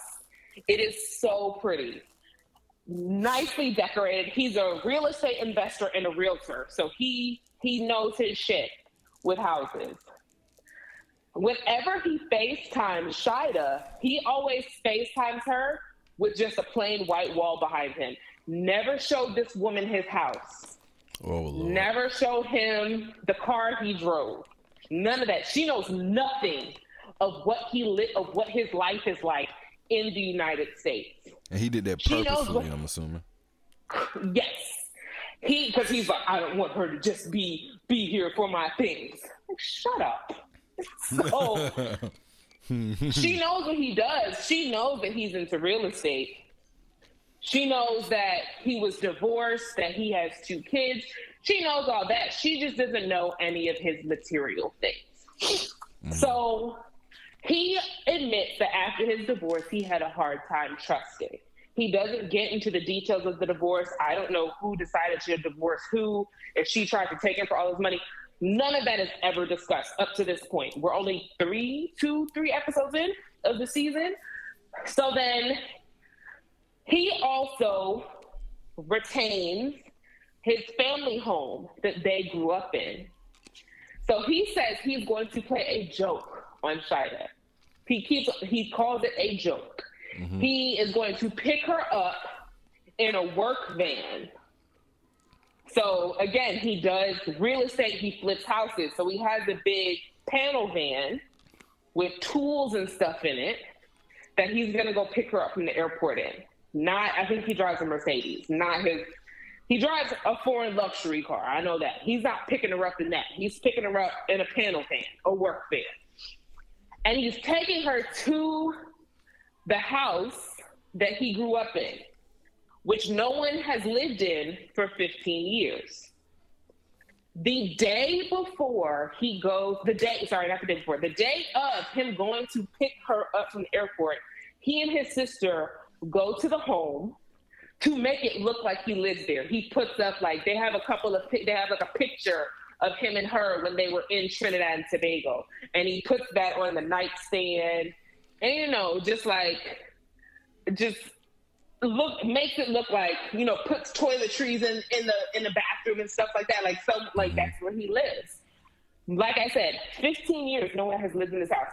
They didn't open the windows to air that out. They didn't put up no mothballs, nothing. Crazy. They didn't dust, nothing. So he goes to pick her up at the airport. And she mentioned, I've asked him what kind of car he drives and let me see his house, and he would never show me. And so she's like, I'm excited to see the house and the kind of car he drives. And he's just kind of blankly looking at the camera, like, I told you niggas. So then they go up to the work van, which he parked. I want to say he parked next to a Chevy Malibu, it looked like. So in Trinidad and Tobago, they drive on the left side of the road. So she's standing on the passenger. She's standing on the driver's side of the Chevy, thinking that he's going to open that is the passenger side, because in her mind that's the passenger side, thinking he's going to open the door to let her in. When he opened the back of that panel van, she's like, "This is your car? I thought it was this one." He was like, "Oh no, I know you like big cars." That's crazy. He was like, "This is a panel van." So then he puts her stuff in the back. She gets in the passenger seat and she was like, you put my stuff in the back of that car. She's like, it looks like Sanford and Son. So this is the stuff. This is how Caribbean women insult stuff. We always compare it to something else. So something is junky, it is Sanford and Son. She called the van a Scooby-Doo van. I was like, this is all the shit I would have been saying too. And so you have to think about it. This is her personal belongings, and this is all the belongings she has in this country. And you're going to go put it next to paintbrushes and toolboxes and drills. I'm on the same page as her. She has her travel pillow. You put your face on your travel pillow. You don't want your travel pillow being next to a hammer. That's disgusting. So she was like, no, take my stuff out of that trash. Take my stuff out of that trash. And out of that trash. I said, she's not wrong. She is not wrong. So they're driving to the house, and she's like, she sees the houses in the neighborhood, and she was like, he was like, you like the houses? She was like, they're cute. Oh man. So then he pulls up to the house. They walk up to the house, and she was like, a house for the 1900s? That's crazy. And when I tell you, A1, the ceiling is peeling when you go inside. She said, this can fall on us. She said, this dilapidated house. Like, she was really like, this is not, no. Like, this is, no. And so he was like, oh, you know, what did I tell you about being grateful and humble beginning? And I'm like, look, man, I don't know. I've never been to Trinidad and Tobago, but I'm pretty sure if it's anything like where my parents are from, she knows about humble beginnings. Have you ever bathed outside with rainwater? Have you ever done that? His name is Bilal. I'm like yelling at the TV. I'm like, have you ever bathed outside in rainwater, Bilal? Have you ever done that? Like, have you ever had lights and water go off in the whole village for 2 days? Have you ever done that while you're over here talking about humble beginnings? I'm pretty sure she's had enough humble beginnings. And I'm pretty sure this woman got on a plane, left her entire life in Trinidad to come be with you. You are her sole financial provider, and you want to play games? That's scary to think that you've come from another country. This person has to support you, and this is what they've been hiding from you the whole time. She was like, I feel deceived, because when he was there, he had Louis Vuitton luggage, he had nice suits, like all these things. She said he presented himself completely different in Trinidad and Tobago, which I believe, because we've seen what his house really looks like. We've seen what he really has. So I'm like, yes, this is not funny. This is not a joke. This woman has to depend on you, and you want to sit here and play games with her like this and make it seem like, oh, this is all that I have. I wasn't with it. I was not with it. And then he was like, what did he say? He was like, oh, do you want to go order some food? And she was like, is there not a rat in the kitchen? And the whole time I'm laughing, and I'm like, this is exactly how I would carry on. I literally did not see anything wrong with what she was doing and what she was saying. Because this is how I would react. This is how any one of my family members would react. So then he was like, she was like, I just thought that, you know, with what you do and the way that you presented yourself in Trinidad, that you would have been further along. Like, this house is not a good representation of you. Like, we're better than this. And he was like, well, are you going to complain, or are you going to roll your sleeves up and help me build? She said, I'm going to do both. And I said, tell him, because that's the same thing I'm going to do. I'm going to do both. I'm going to complain, but I'm going to help you. And so then they sleep. The next day, he tells her, the next day she apologizes, because she's like, this is the only person who I have. I have to, you know, I can't be at odds with this man. I have nothing else. So again, this is who I have to depend on financially. It already seems like he can barely take care of me financially. I can't piss him off too. And then what, he's going to give me less of what he already has less of? No. So she was like, she just had to apologize to him. And then he had left. He was like, he had to go do something. And so she FaceTimes her mom and she shows her mom the house. And the mom, she laughed too. She was like, this is crazy. She said he must have been renting them suits he was wearing in Trinidad. And when I was like, there we go, Caribbean mother right there. And then the mom she was like, stick it out, see how it goes. But if it continues like this, get your backside back on a plane to Trinidad. So then he comes back and he's like, oh, we have to have lunch at my mom's house. And so she's worried about meeting the mother because they've been fighting since she landed. And she's like, if your mom doesn't like me, would you still date me? And he's like, probably not. And she was like, you understand how much pressure that is. So the mom's house is not the mom's house. It is his house that he's now taking her. So they're driving. They pull up into his neighborhood. Noticeably, all the houses change. They're more modern houses. They're nicer houses. They're clearly more expensive houses. And so they pull up and he brings her inside and he was like, this is where you'll be living. And she couldn't believe it. She dropped to her knees. That is crazy. And then he had all these gifts for her in their bedroom. She's a yoga instructor, so he made a yoga room for her. And she had apparently made the paper in Trinidad. He got the paper and framed it and put it in her yoga room. And I was like, this is so sweet. Like, you could have brought her to the house, said, this is your house, these are your gifts, this is your yoga room. And then taking her to that house and been like, it's taken me a long time to get to where I am. This is the house that I grew up in. Like, I come from humble beginnings and, I'm grateful for what I have and I want you to be grateful too, that I can support you in the way that I'm supporting you. You leaving your entire family and coming here to be with me. Like, there was no need to play a stupid joke. Like, are you dumb? So fucking dumb. But yeah, the way that he was like, I was like, I don't see anything wrong with how she acted. That's exactly how I would have acted too. That is crazy. That is kind of funny. You have another one. The guy is from Egypt, so he's Muslim. And so the thing about Shida and Bilal, they're both Muslim. And so that's one thing where I'm like, people are like, well, they're both black and they're both Muslim. They'll probably, be a great match. But no, culture matters. That those cultural differences matter. And then the guy from Egypt, he,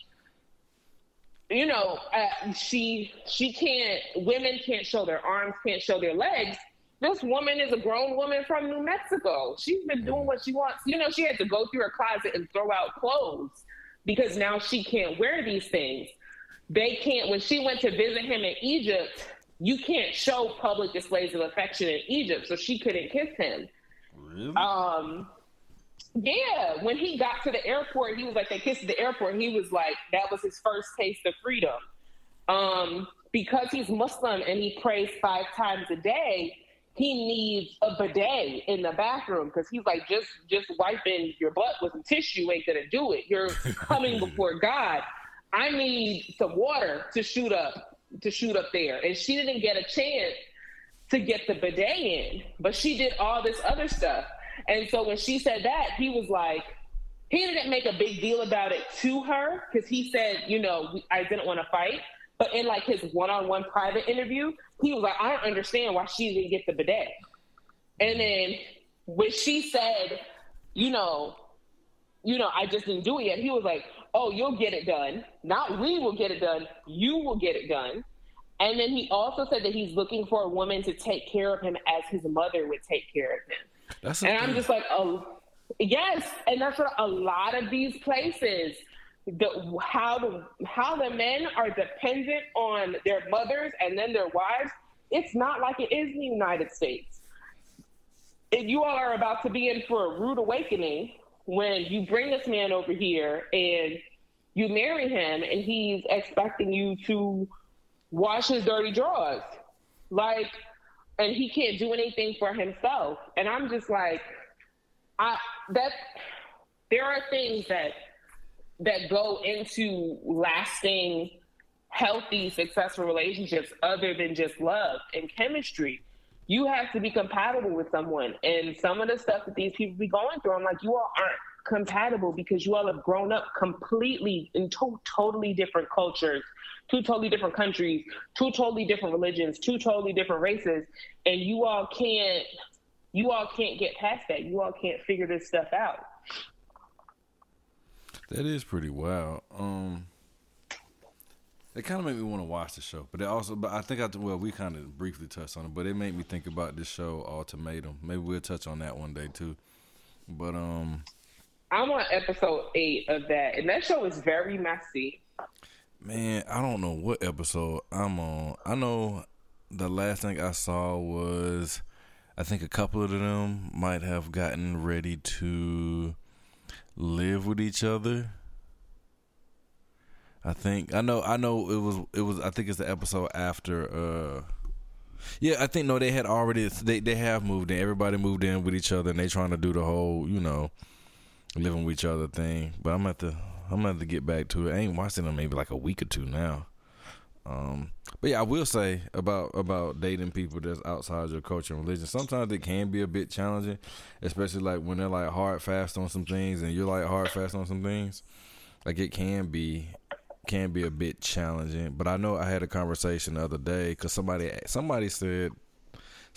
me, how do they put it?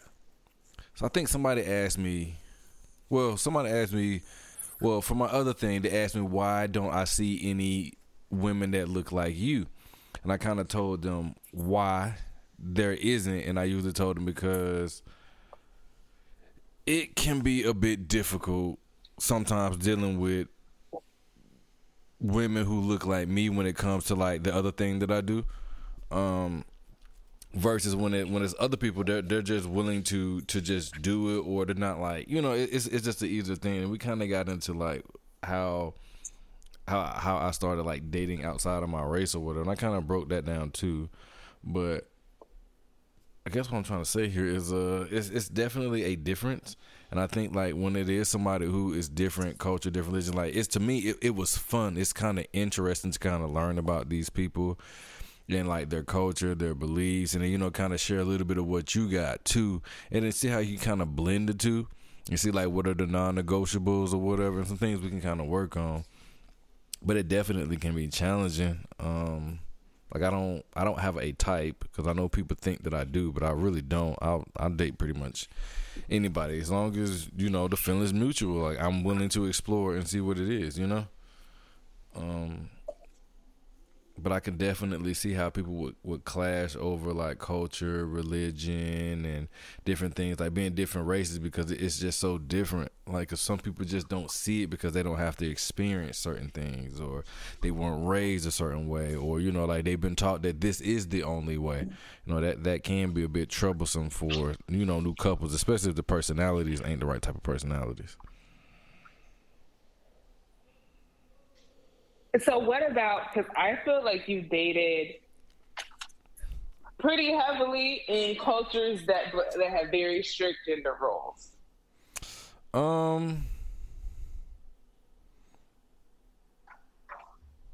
I guess so, because I see both are like that. Like, to me, they're more similar than they're not alike. To me, I just think one is still kind of living in an old school past, and one is kind of in a more progressive future. But you get a mix of people who want their freedom, and when they get their freedom, they don't ever look back. It's over for what's his name when they get a taste of their freedom. Mm-hmm. Does that make sense? It's over for who when they get their freedom? What's his name? You remember that meme where you get the dude that's over for what's his name? That's just kind of what it is. I'm gonna have to send it to you. I'm gonna have to send it to you. But it was a funny meme. But what I'm saying is, like, let's say you are from a place where like women aren't allowed to work, or women aren't allowed to speak or do certain things, and the first moment they step outside of that and they date somebody outside, they never want to go back to living the way they were before, because they felt depressed.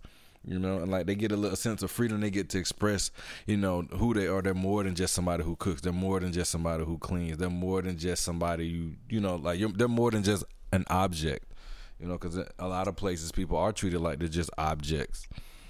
You know, so I think, and I do see that like in our culture, like old school people, like they don't believe in certain things, and it's the same thing. But I just think like with us, it's a more progressive future. It's a more of an independent women society now, more so than it was back then, and they haven't just quite. Some other cultures hasn't quite got there yet. So then how do you deal with enough? So, like, how do you date people who, because I feel like you've told me that some things have been said to you about you do what needs to be done. You don't look for, you're a woman, so you have to cook. Yeah, so you just do it. And I feel like you've expressed to me that some derogatory things have been said to you about you being that way, or like you expressing your feelings. And I'm like, how do you deal with that? How do you deal with the person that you're dating saying things like that to you, but it's rooted in their culture? Because in their culture, men don't express their feelings. Men don't have to cook. Men don't have to clean. And because you're doing these things, they think you're less of a man. Like, how do you deal with your partner saying things like that to you? It's one thing if it's like, okay, well, this is how you grew up, so I'm kind of fighting with you. Like, you're like, oh, I'll clean up, and she's like, oh, no, I'll clean up, and you all go back and forth about it. But for them to say derogatory things about you because of your willingness to help in the household, that's wild to me. So how do you deal with that? Just tell them that they're annoying. You better than me. And you just try to explain that more, you know, by being able to be a Swiss Army knife, being able to do multiple things mean more time, more freedom. That means I don't need you. That means I need you for the things that I can't do, if that makes any sense. Like, let's say let's say I was dating a woman that was a millionaire. Like, she don't need me for my money. She needs me for those things that money can't buy, if that makes any sense. And so you try to explain to them these things, and you kind of like, you know, kind of pull something else out of them. Like, and the funny thing is, some of them get it, and some of them grew up that way, and then some of them don't. But it just depends on how closed-minded or traditional some people are. But you just kind of like, you try to show and tell, you know, because it's nice, because I guarantee you I don't know anybody just want to cook and clean all day. I don't know anybody that wants to cook and clean all day. Like, you just can't do it. So I think when they realize that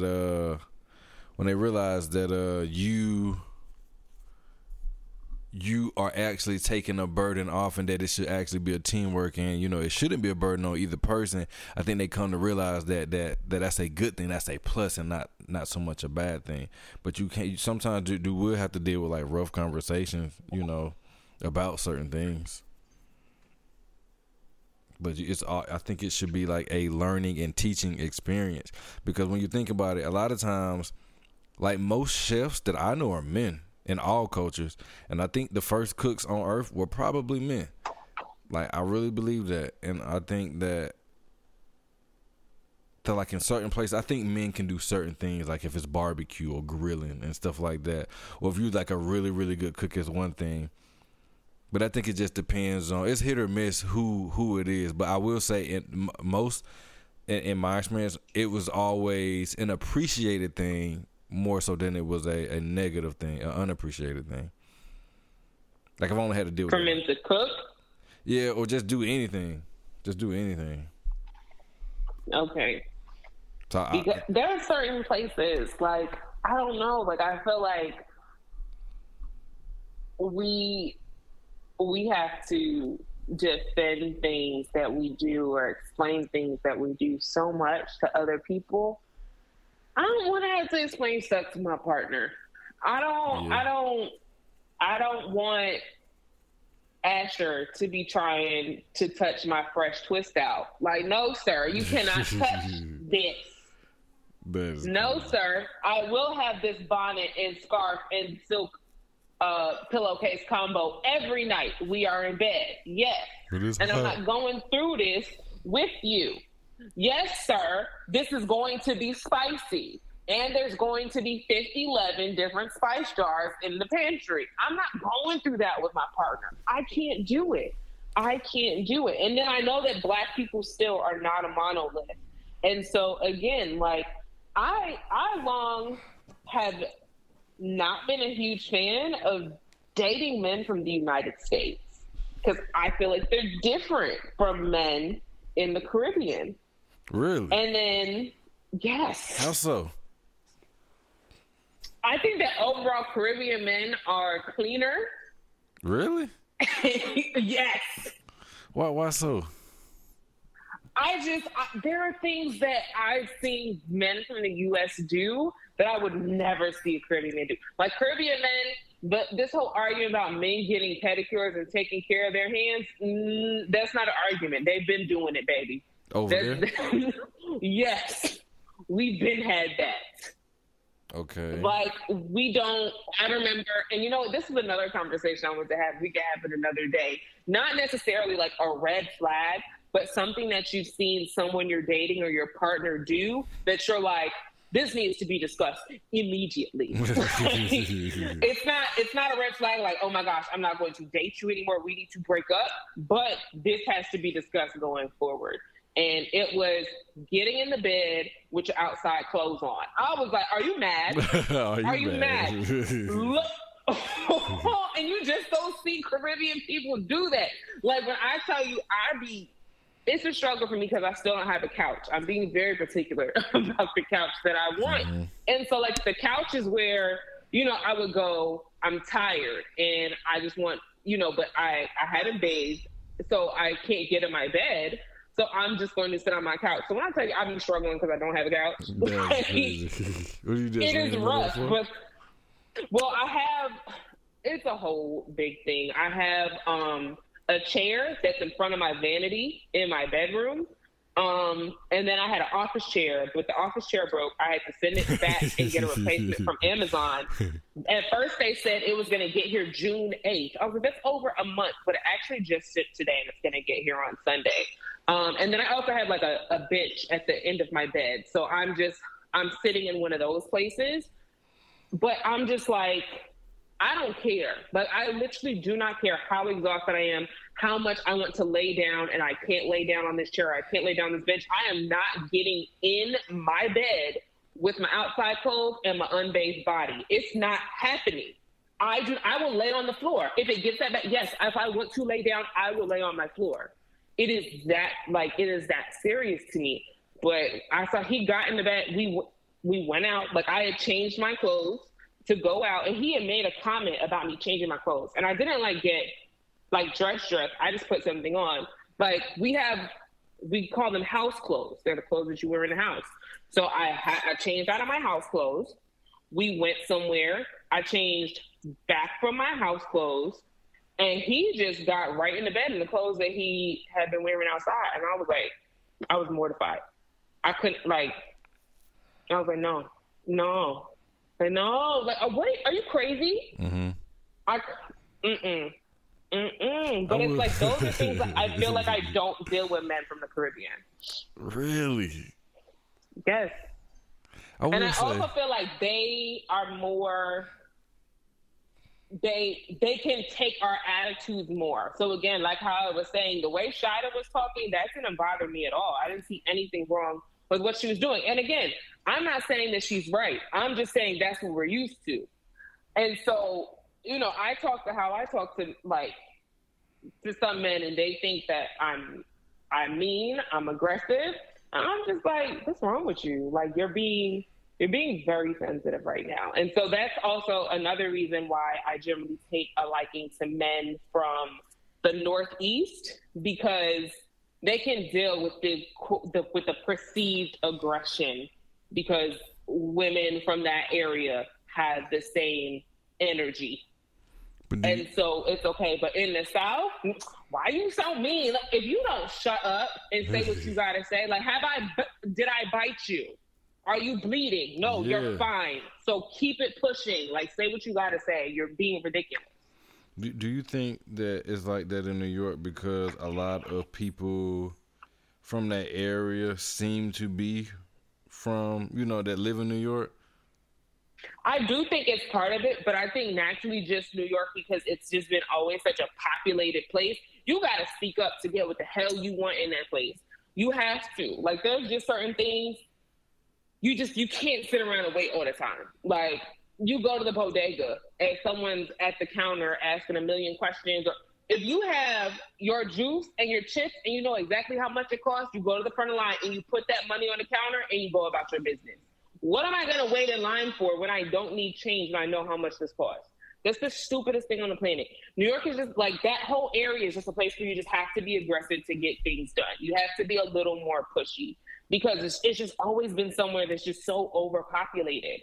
So you can't, that's like, it's not for the weak. It's not for the meek. You have to be a little more straightforward to get things done there.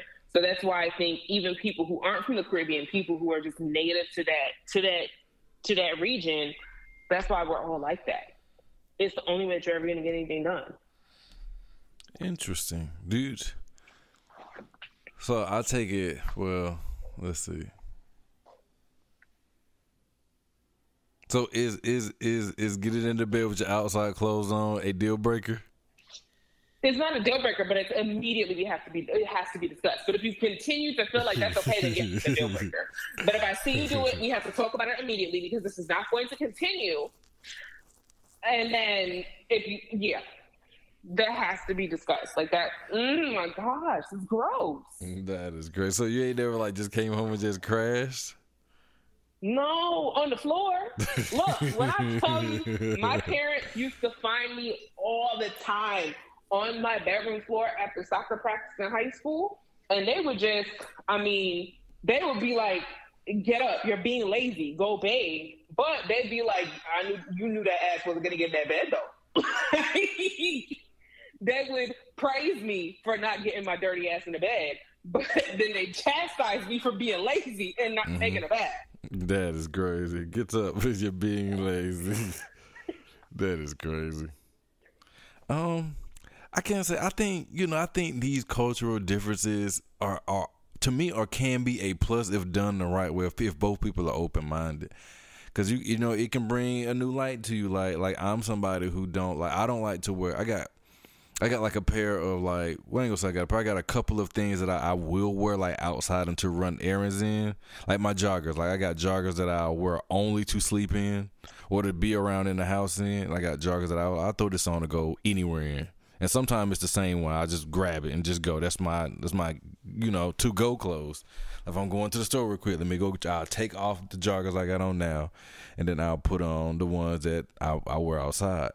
I guess that's kind of like your outside thing. And I don't like to wear. I got a pair of flip flops that I'll wear outside to go to the mailbox or something like that. But I got a pair that I only wear in the house and I don't take them outside.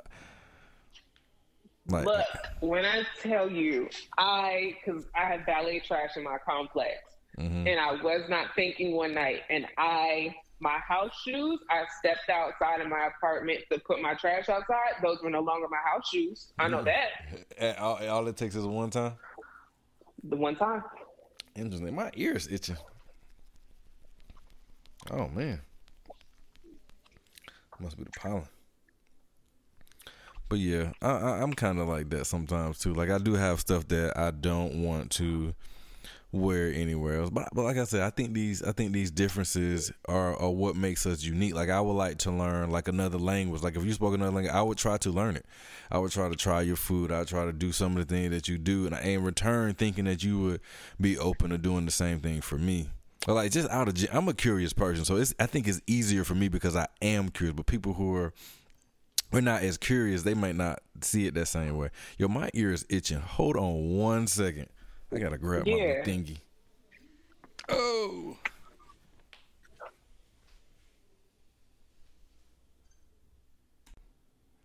All right, I am back. Okay.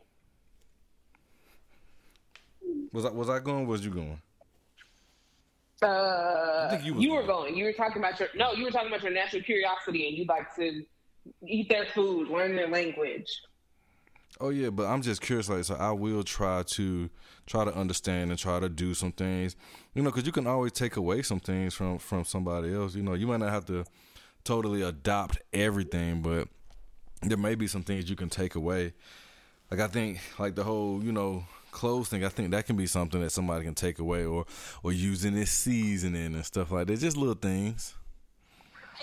Little things. And it's like, it's not that I'm not curious and I don't want to learn. I love trying new foods. If I could learn new language, 100% I would. But again, so one, you do have to find someone who's willing to make those compromises. And you also, there's a certain level of comfort I have in not having to explain certain things, though, that I really appreciate. Or like, and one thing that really gets to me, and I think it's been known for a long time, but there was recently an article about it on Apple News, and I haven't read it, and I also meant to send it to you, but about Serena Williams and her giving birth experience and how it was almost fatal for her. And this idea that have you been watching this season of Atlanta? I have. I think I'm on the part where all the white people are getting hit up by the black people because they owe them money. Yes. That shit is crazy. So, did you get to the part where he's at the hotel and the guy is essentially telling him that you can buy whiteness, like you can get enough money to be white? Yeah, I think that might have been on the episode before. No, that was on the episode where the white people, because he's like, he tries to get away from the woman who's trying to hit him up for money. So he goes to a hotel and he's in the lobby, and the guy in the lobby is like, oh, I think that you're here for the same reason I'm here. And he starts talking about like, it's just all about money and you can buy whiteness. Or maybe it was good. At some place in this season that's discussed. And I'm just I don't think it's not true. Because then that also means that every person that you come into contact with has to be aware that you're wealthy or that you have money. And that's just not how it works. But people can notice that you're black. And I'm pretty sure that's what people noticed when Serena Williams was giving birth. And it's Serena Williams. She has money and she's well known, but that didn't stop her from from having a near fatal experience in childbirth. And, the United States has one of, if not the highest, mortality rate for mothers in a developed country. And that number is inflated for Black women. And so it's like, as nice as it is to not have to explain certain things to my partner, I also think about like, what if I marry this person and something goes wrong and I'm in the hospital and this person has to advocate for me, and they have to advocate for me harder because I'm a Black woman, but they don't know what that's like. And that was actually something that I went through with a very close friend of mine. She was in the hospital. She was not able to make her own decisions. So her husband, who was white, had to be her advocate. I had to tell him very seriously. I said, look, this is not you asking for something as a white man. This is not you asking for something for your mother, who is a white woman. No one is going to believe you because you're white. They are going to think that she is faking because she is a Black woman. It is widely known in medical fields that people think that Black people have a higher tolerance for pain, that Black people will lie about their pain to get pain meds, things of that nature. You have to be her advocate. You have to be relentless for her, because if something would have happened to her and it's because he did not want to speak up, I would have never forgave him. Mm-hmm. And I was just like, this is something that you got into marrying a Black woman. It wasn't all about you just get to come to the barbecue and you get to eat food with seasoning now. That's not all this is about. This is not about doing the electric slide. It's not about good mac and cheese. Like, this is real shit, and I really think about that. Can I pause you real quick? Yeah. The stuff they do to macaroni, cheese, and potato salad is disrespectful, man. I just want to throw that out there. Look. I'll say this. My sister does not like to bake macaroni and cheese. But the macaroni and cheese, she doesn't. But the macaroni and cheese we found to do instead still beats whatever the hell they be having going on. They be having raisins and carrots and peas nuts. And any old type of cheese, just Velveeta. No, you all have lost your damn mind. Your damn mind. And I also feel like there is a subset of people on TikTok who purposely make shitty food for views. And so not only is it disgusting to look at and to think that there's a possibility that there is someone on this planet who would eat this, but being wasteful for food for clout is doubly disgusting. I agree. I think people do that for sure. Like the one, there was one woman, I thought she was in jail at first with what she was making, because she was making it in a Doritos bag. I was like, oh, this bitch on D-Block. What you know about? And then I thought, like, oh no, that ain't no jail shit. Because she put eggs in it. I was like, what? I ain't that nobody in jail put Doritos and eggs in Doritos. No, you lying. You just want clout. You not in jail. You just a Karen with no damn sense. Did you see the one where she was using the plain potato chips to make instant potatoes? A mess. And that's why you can't convince me that these people are the superior race. You cannot. That is fucking crazy. Not. That is you all had a 400-year head start. You trying to tell me your dumbasses can't peel potatoes? They haven't mashed potatoes. You have lost your mind. Oh man, that is crazy. That is crazy. The one who found ramen, and she thought she was hooking it up, and she was like, "Oh, you can put the seasoning packets in after." I was like, "Girl, we be cutting up scallions, mushrooms, eggs." Like, we putting extra meat in there. You ain't doing nothing. That is great. Extra seasoning packets. I didn't know. That's how they do it. That is crazy. Well, Jen,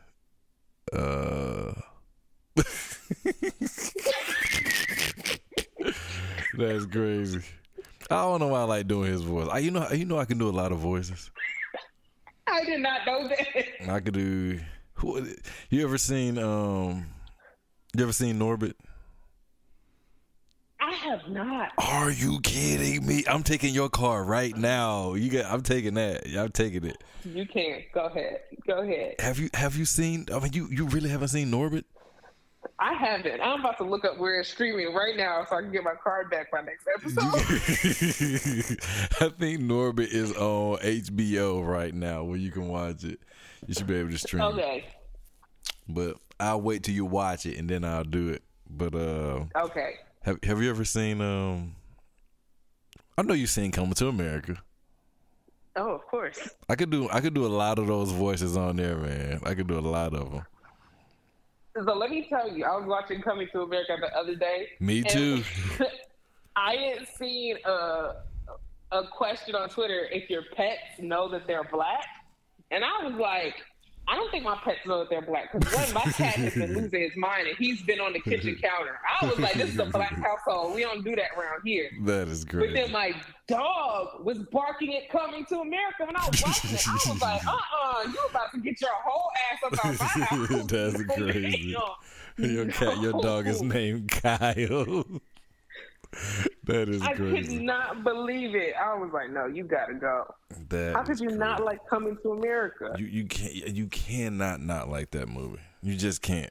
It's impossible. Like that's a funny movie. I don't care what nobody say. Like even if it don't make sense, like the fact that Eddie Murphy played all those parts, Arsenio Hall played a couple multiple parts too. Like it's just that's just pure genius. Like it's crazy. But that's one of my movies. But how do we get there doing the voices? Yeah. I forgot how we got there though. Damn, Norbit is not on HBO Max. It's not on Netflix. It's on. It's not. I just watched it. Are you? Or am I spelling it wrong? Oh, Norbit. Yeah. You got HBO Max? Yeah, it's not. Yeah. Oh Lord, it should be on there. Like I literally just watched it maybe last month. You know things be True. It'd be a new month and they have turnaround, but it's on Amazon Prime. I'll buy it on Amazon Prime. Okay. That's fine. But yeah, what I was about to say. How do we get to doing the voices though? I don't know. What I finished saying and then you just started doing the Nathan voice again. Oh yeah, I was telling you that I like doing voices. But I know, even though the album ain't out yet, we do got to touch on Kendrick before it gets too late. Because the Boogeyman is coming. Y'all been tugging on his, on his chain, poking the bear this whole time. It's time for him to come out and unleash on y'all. Like, what are y'all going to do when he comes? But I don't know if you know, but he got that website, Oklama. I've been calling it Oklama, but it might be oklama.com. I sent you a picture, but he might be having a double disc album. I saw that the other day, and I was like, what? Like, man. Because I think that people usually do double disc when they're in an album deal where they still owe like another album, so they can release 2 albums at once as one single project, but it counts as 2 albums to get out of the deal. And he's still gonna be on Top Dog, but he's just doing his own thing, like how Drake got OVO under Cash Money, under Young Money, which is under Cash Money, which is under Universal. So I think it'll be a thing like this. He's still gonna be a part of that, but I think he may be trying to finish up his deal with them to get it, so he can get out and have his creative control that he wants. Like, not saying that he don't have it, because he does, but to be able to do what he wants to do on his own thing. Yeah. But I am excited about this, like, just because I feel like I don't know what to expect, but I do know. I don't know if you ever heard of Untitled Unmastered by him, the album. It was like an album that he put out that had like a lot of songs that didn't make To Pimp a Butterfly. I feel like a lot of those songs were kind of like the 70s, 80s type. I say 70s bop to it. I think that's what we might be getting with the Morale and the Big Steppers, because back then it was like the Temptations, the High Notes, the Shy Lights, like the Supremes. Everybody had a name, or like Gladys Knight and the Pips. Like, everybody had a name. So I feel like we might be getting like music that has a lot of that in it. But somebody said it might be rock influence. But rock and roll ain't what people think rock and roll is. Rock and roll is more like what, Motown rock and roll was. So I think that still would be in that same vein. This is it. And you see, like, when it comes to something that I've been anticipating, sometimes I try and stay away from like the predictions and the hype, because I don't want to get my hopes up. It's Kendrick. Yeah. It's Kendrick, so I feel like it's going to be good either way, but I don't want to sit here and think about like, like being excited, like, oh, what would Kendrick do with a rock inspired album that's like, I don't want to set myself up. Yeah, I didn't want to set myself, so I try not to watch like certain things, or stay off Twitter until I get down, because I don't want to be influenced. I want to be able to listen to it from track 1 to track whatever we're gonna get. I did want to do that, but I am excited. I'm glad that he finally like put out that he was actually coming. He released. I like how he's rolling this out. I am kind of waiting for him to release a song. Somebody said we might get the Heart Part 5, because there's 4 parts. I don't know if you've ever heard all of them, but like every last one of them, he goes off. And have you ever heard all of them? I think I've heard all of them. Cause I didn't hear I heard part 2 first, and then I heard part 4, and I was like, okay, so how did we get 2? Where did 3 come from? And so now I had to go back and find it. But I think I just discovered 3 recently. At least I don't remember hearing that. He went off. I can definitely confirm that what I have heard, it was definitely out of order. Mm-hmm. So, like you said, I definitely didn't hear it in sequential order, but I don't think I've heard all 4. And I don't even think that, even if, no matter how you listen to him, like, I guess there is a little thing, because you can kind of see his growth with it, but they have nothing to do with each other. Like, it ain't like part 1 of, type thing. It's just, I think it's just like his thing, like how Drake got the 9 a.m. in Toronto or 6 p.m. in Dallas, or, the whole time location thing. Yeah. I think it's one of those, but they say we may be getting one. But I want to say in the song he said I might write the Heart Part 5 or something like that. I don't know where I heard that from. Okay. But I'm gonna have to. And your boy Drake's a menace. What'd he do? You didn't see he followed that man's wife and blew her whole life up? Follow Kendrick's wife?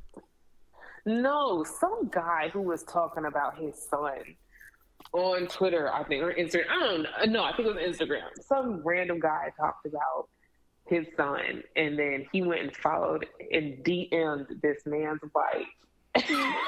That's crazy. I didn't hear about that. It's wild. Like, he's a real life super villain. Like, he hit the wife up and was like, I know you need some, or no, he was like, I think he said, I know you need some excitement in your life. I'm here for you, Ma.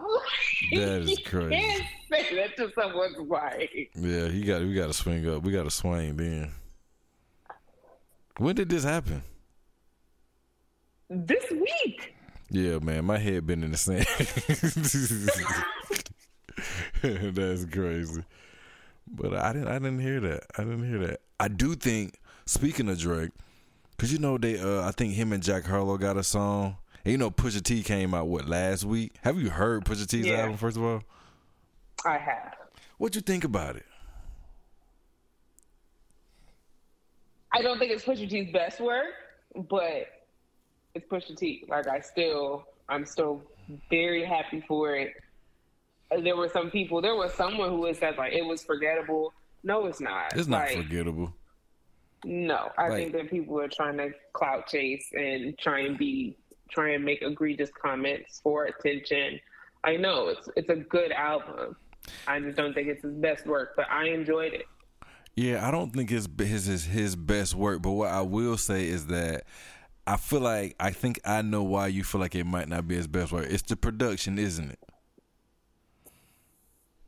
That might be it. And because there's a part of me where it's like, when albums will come out and when people will talk about the production, I just don't know if I'm not that steeped in that mindset or like that ear. My ear isn't fine-tuned to production like that, where I'm like, what's wrong with the production?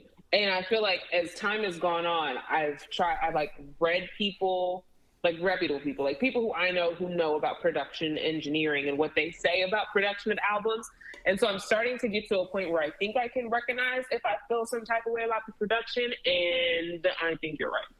I think that's what it was, because that's what initially got me, because, like, first of all, we're going to get back to Kendrick, too, but first of all, when it come on, that Brambleton song, ooh. Like, I was like, okay, this is what we getting. Oh yeah, we about to be through there. And then the one, Let the Smokers Shine the Coops. It was a little weird. It was a little weird at first, but then I was like, okay, I kind of like it. And then you could tell Kanye was like, the drums got a little heavier, like it's like the second verse. Like, it was different, but like the beats were just different. And then like some of the beats they could have done more with it, but you can tell what I like most about it was that you can tell Pharrell's beats and you can tell Kanye West beats. And I think Pharrell had the better beats on the album. But I think that's why people like Brambleton is his. I think Brambleton is his. I think they went like Pharrell, Kanye. They do got a song that they worked on together though. I'm trying to think of which one that was.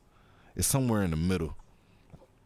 But I said that because Drake said I guess he got a line there about Pusha T in his song with Jack. He's in a song that he has with Jack Harlow. But I think there's going to be a lot of. I just wonder if Kendrick's going to take a shot at Drake, because I think Drake has been taking shots. They've been taking shots at each other for a while. I don't think people have always known that, but they've been taking shots at each other for a while. You know the history of every single rap beat Man. ever.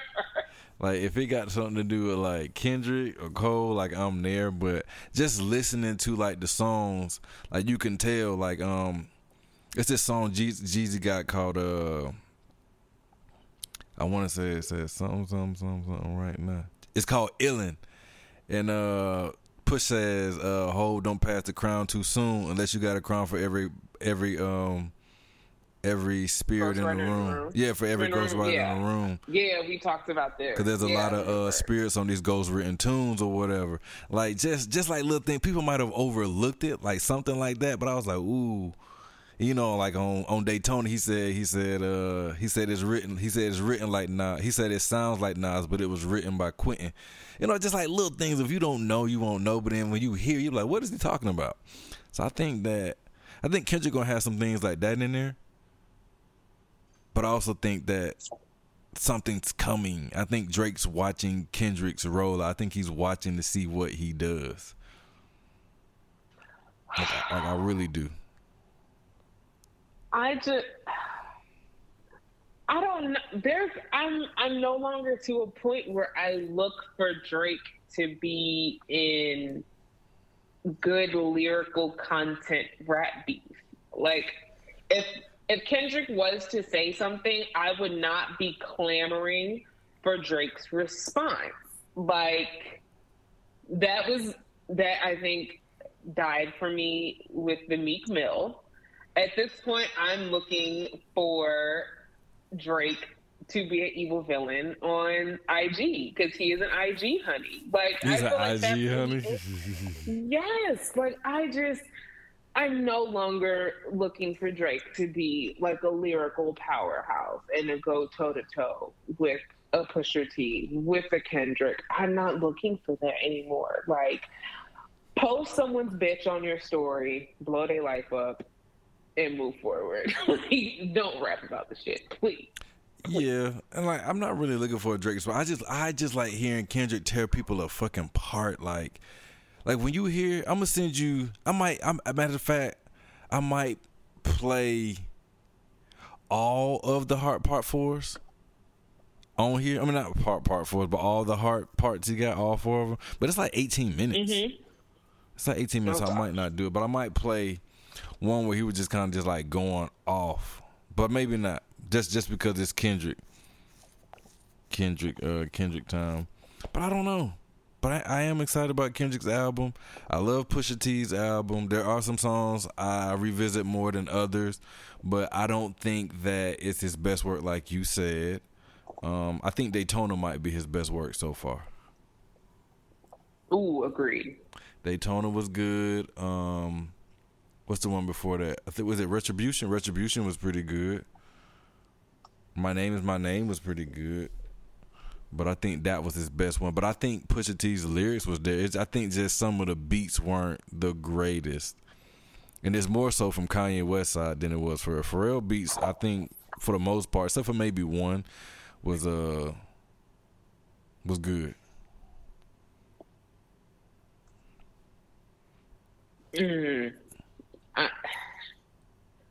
Now I have to go back and listen and see if I can decipher these production.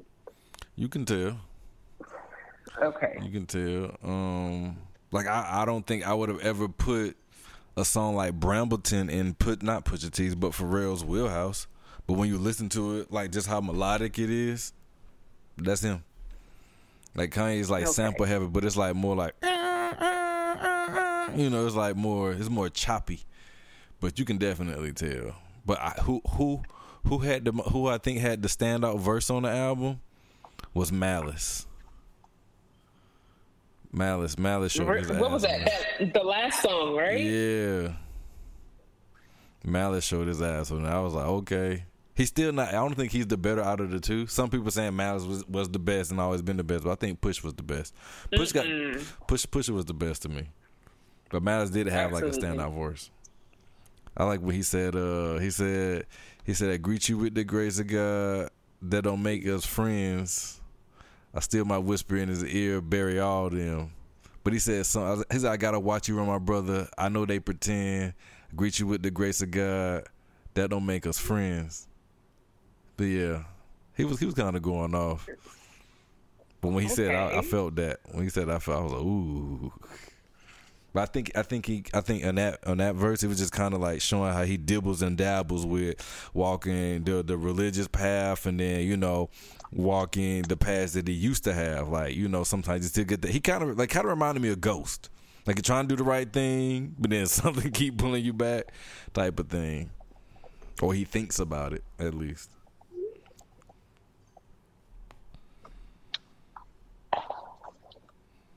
What's this? Hello? Yes. Oh. Just making sure you was here. But yeah. It's been a great month for music. I know they got some other stuff coming out, but I'm definitely excited about the Kendrick, and I had to talk to you about the Pusha T album for sure. Now that we done had some time to digest that too. Yes. The next thing I have to get through is the Future album. I'm not listening to it. Really? I'm not the biggest Future fan. I like March Madness. I like Monster. I like Radical. I like I'm Going to the Moon. I'm Going to the Moon. That's my song right there. And that's about it. That's about it. I have seen some people say that they weren't. I saw some people say they weren't going to listen to it because they don't see growth in Future. And then I saw some people say they did listen to it and they don't see growth in Future. And I don't believe it. Even from like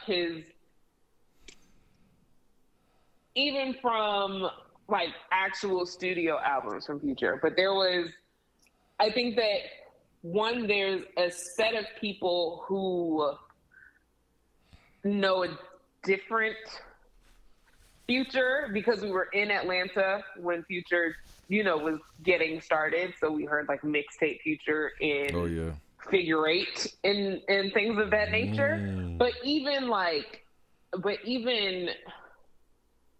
his actual studio albums like Honest or Monster or Beast Mode from, you know, almost 10 years ago, I do think that I don't think that he sounds the same. I think that there's been growth. I think that it's not. Yeah, I just don't think it's the same. I think there's been growth, and I think that there's noticeable growth. But some people don't feel that way, and they say that that's why they won't listen to Future. And I'm like, I mean, okay, that's fine. But I will give credit where credit is due, and I do think that Future has grown and evolved in his music. Do we have to expect growth from our artists? Like, why can't we just let them do what they do? Because I heard that same thing from people about Pusha T. They say it's the same thing, but like that's what we love from Push. Like, why not? We never tell R&B singers stop being in love or stop being hurt. Like, that's kind of what it is. That's what we like from them, right? That's true. And I do think that we discussed this once before, because if it's like, this is your music, this is your art, and if this is what you want to present, why should we expect something different? So I get it. And then sometimes, I mean, again, there's some people's growth who I don't like, because I don't like that Drake evolved from So Far Gone to an IG honey. I hate it. I don't like it. Like, give me no, like, why can I never think of the name of the song where he's rapping over ignorant the shit beat from 808? No, the beat Say You Will from 808. Yes, like, give me Say You Will Drake back, please. Like, yeah. I want that. Even though people gave him shit because he was freestyling he wasn't really freestyling because the rap was written on a BlackBerry. I would take that over what the fuck he's doing now, honestly. But yeah, I'm with you on that. I mean, I guess it's really not for us to say it. It's not for us to expect growth. They're gonna give us what they're gonna give us. Yeah. Now I will say, I guess if you start out that way doing stuff different, like Kendrick's album's always been different. So I kind of like, I ain't gonna say I expect, but I always know he gonna come with something that it ain't gonna be like the same. But even if he just went on there and just went like miracle lyrical, like I think I'd be happy with that. It just has to be good.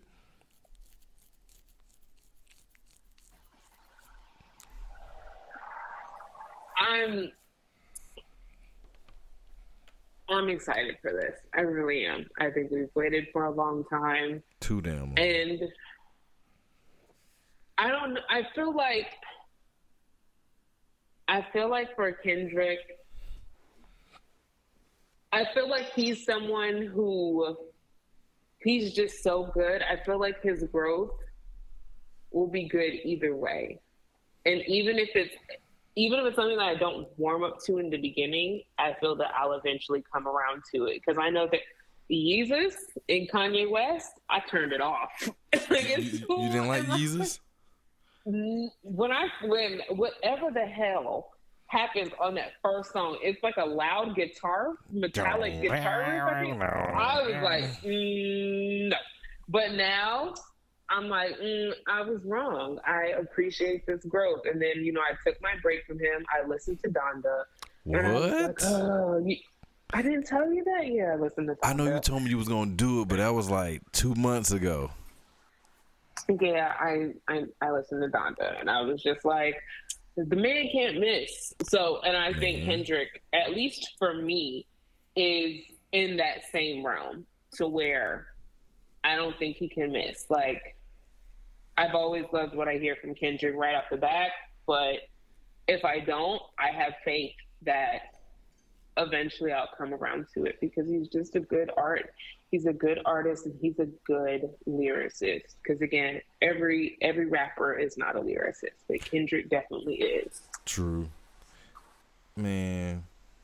Like, Kendrick's special, man. Like, I don't know. I go back and forth between who's the best between him and Cole. But I was gonna say this. Is what I want to tell you, that I do think now that Kendrick is about to be on his own or doing his own thing, I do think we might get a verse from J. Cole on this new album, or a song or something.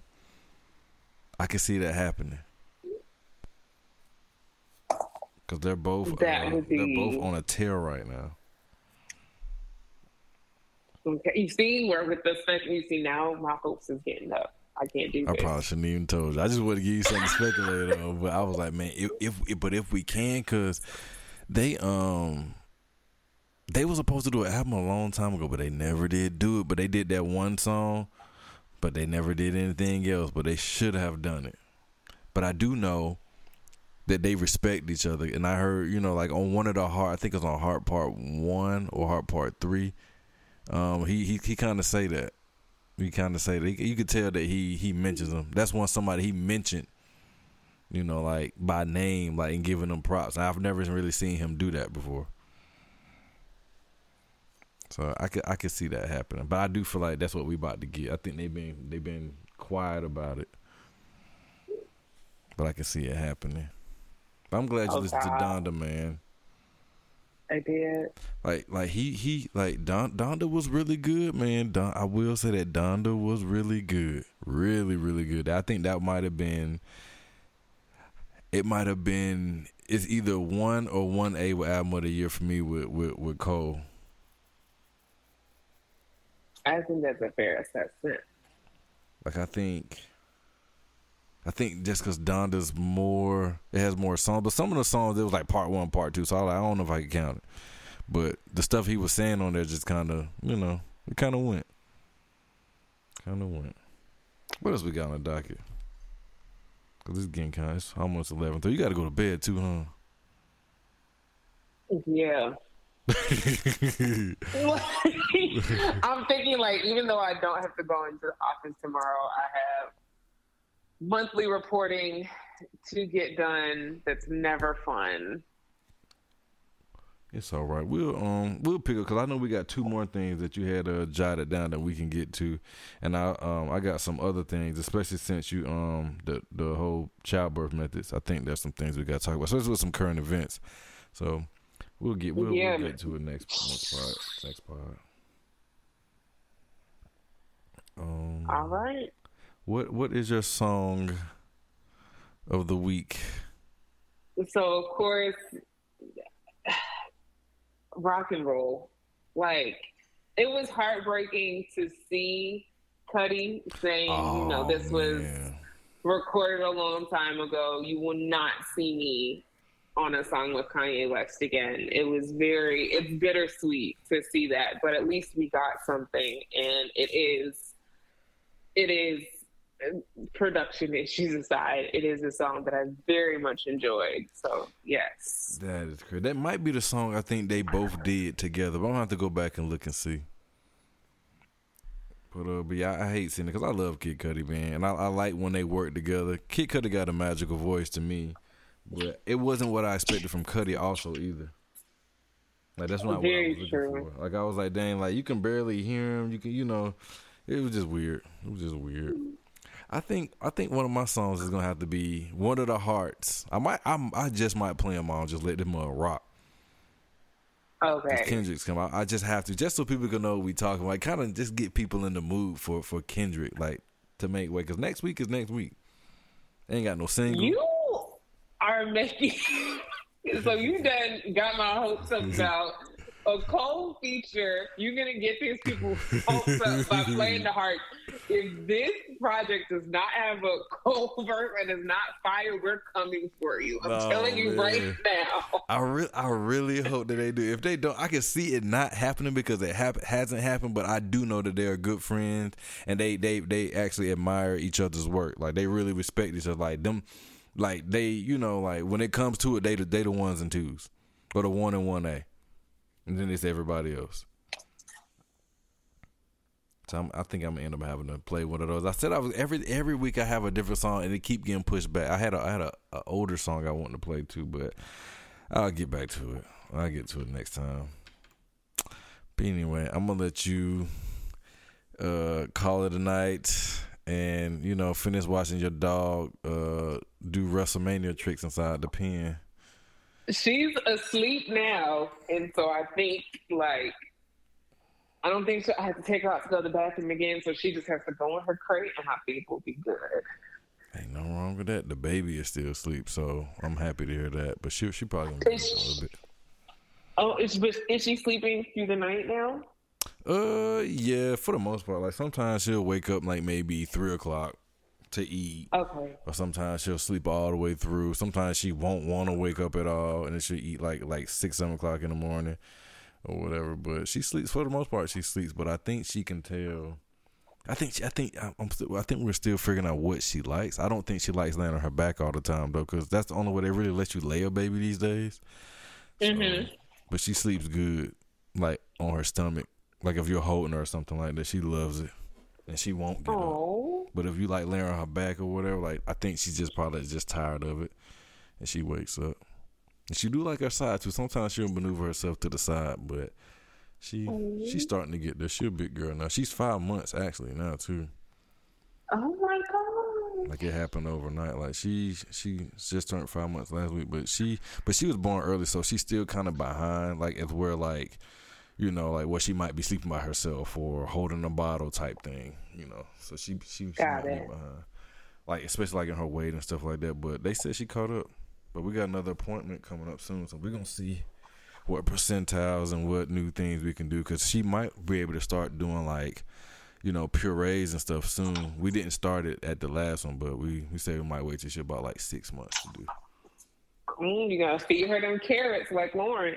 Oh yeah, I'm gonna make sure I cook them carrots up real good.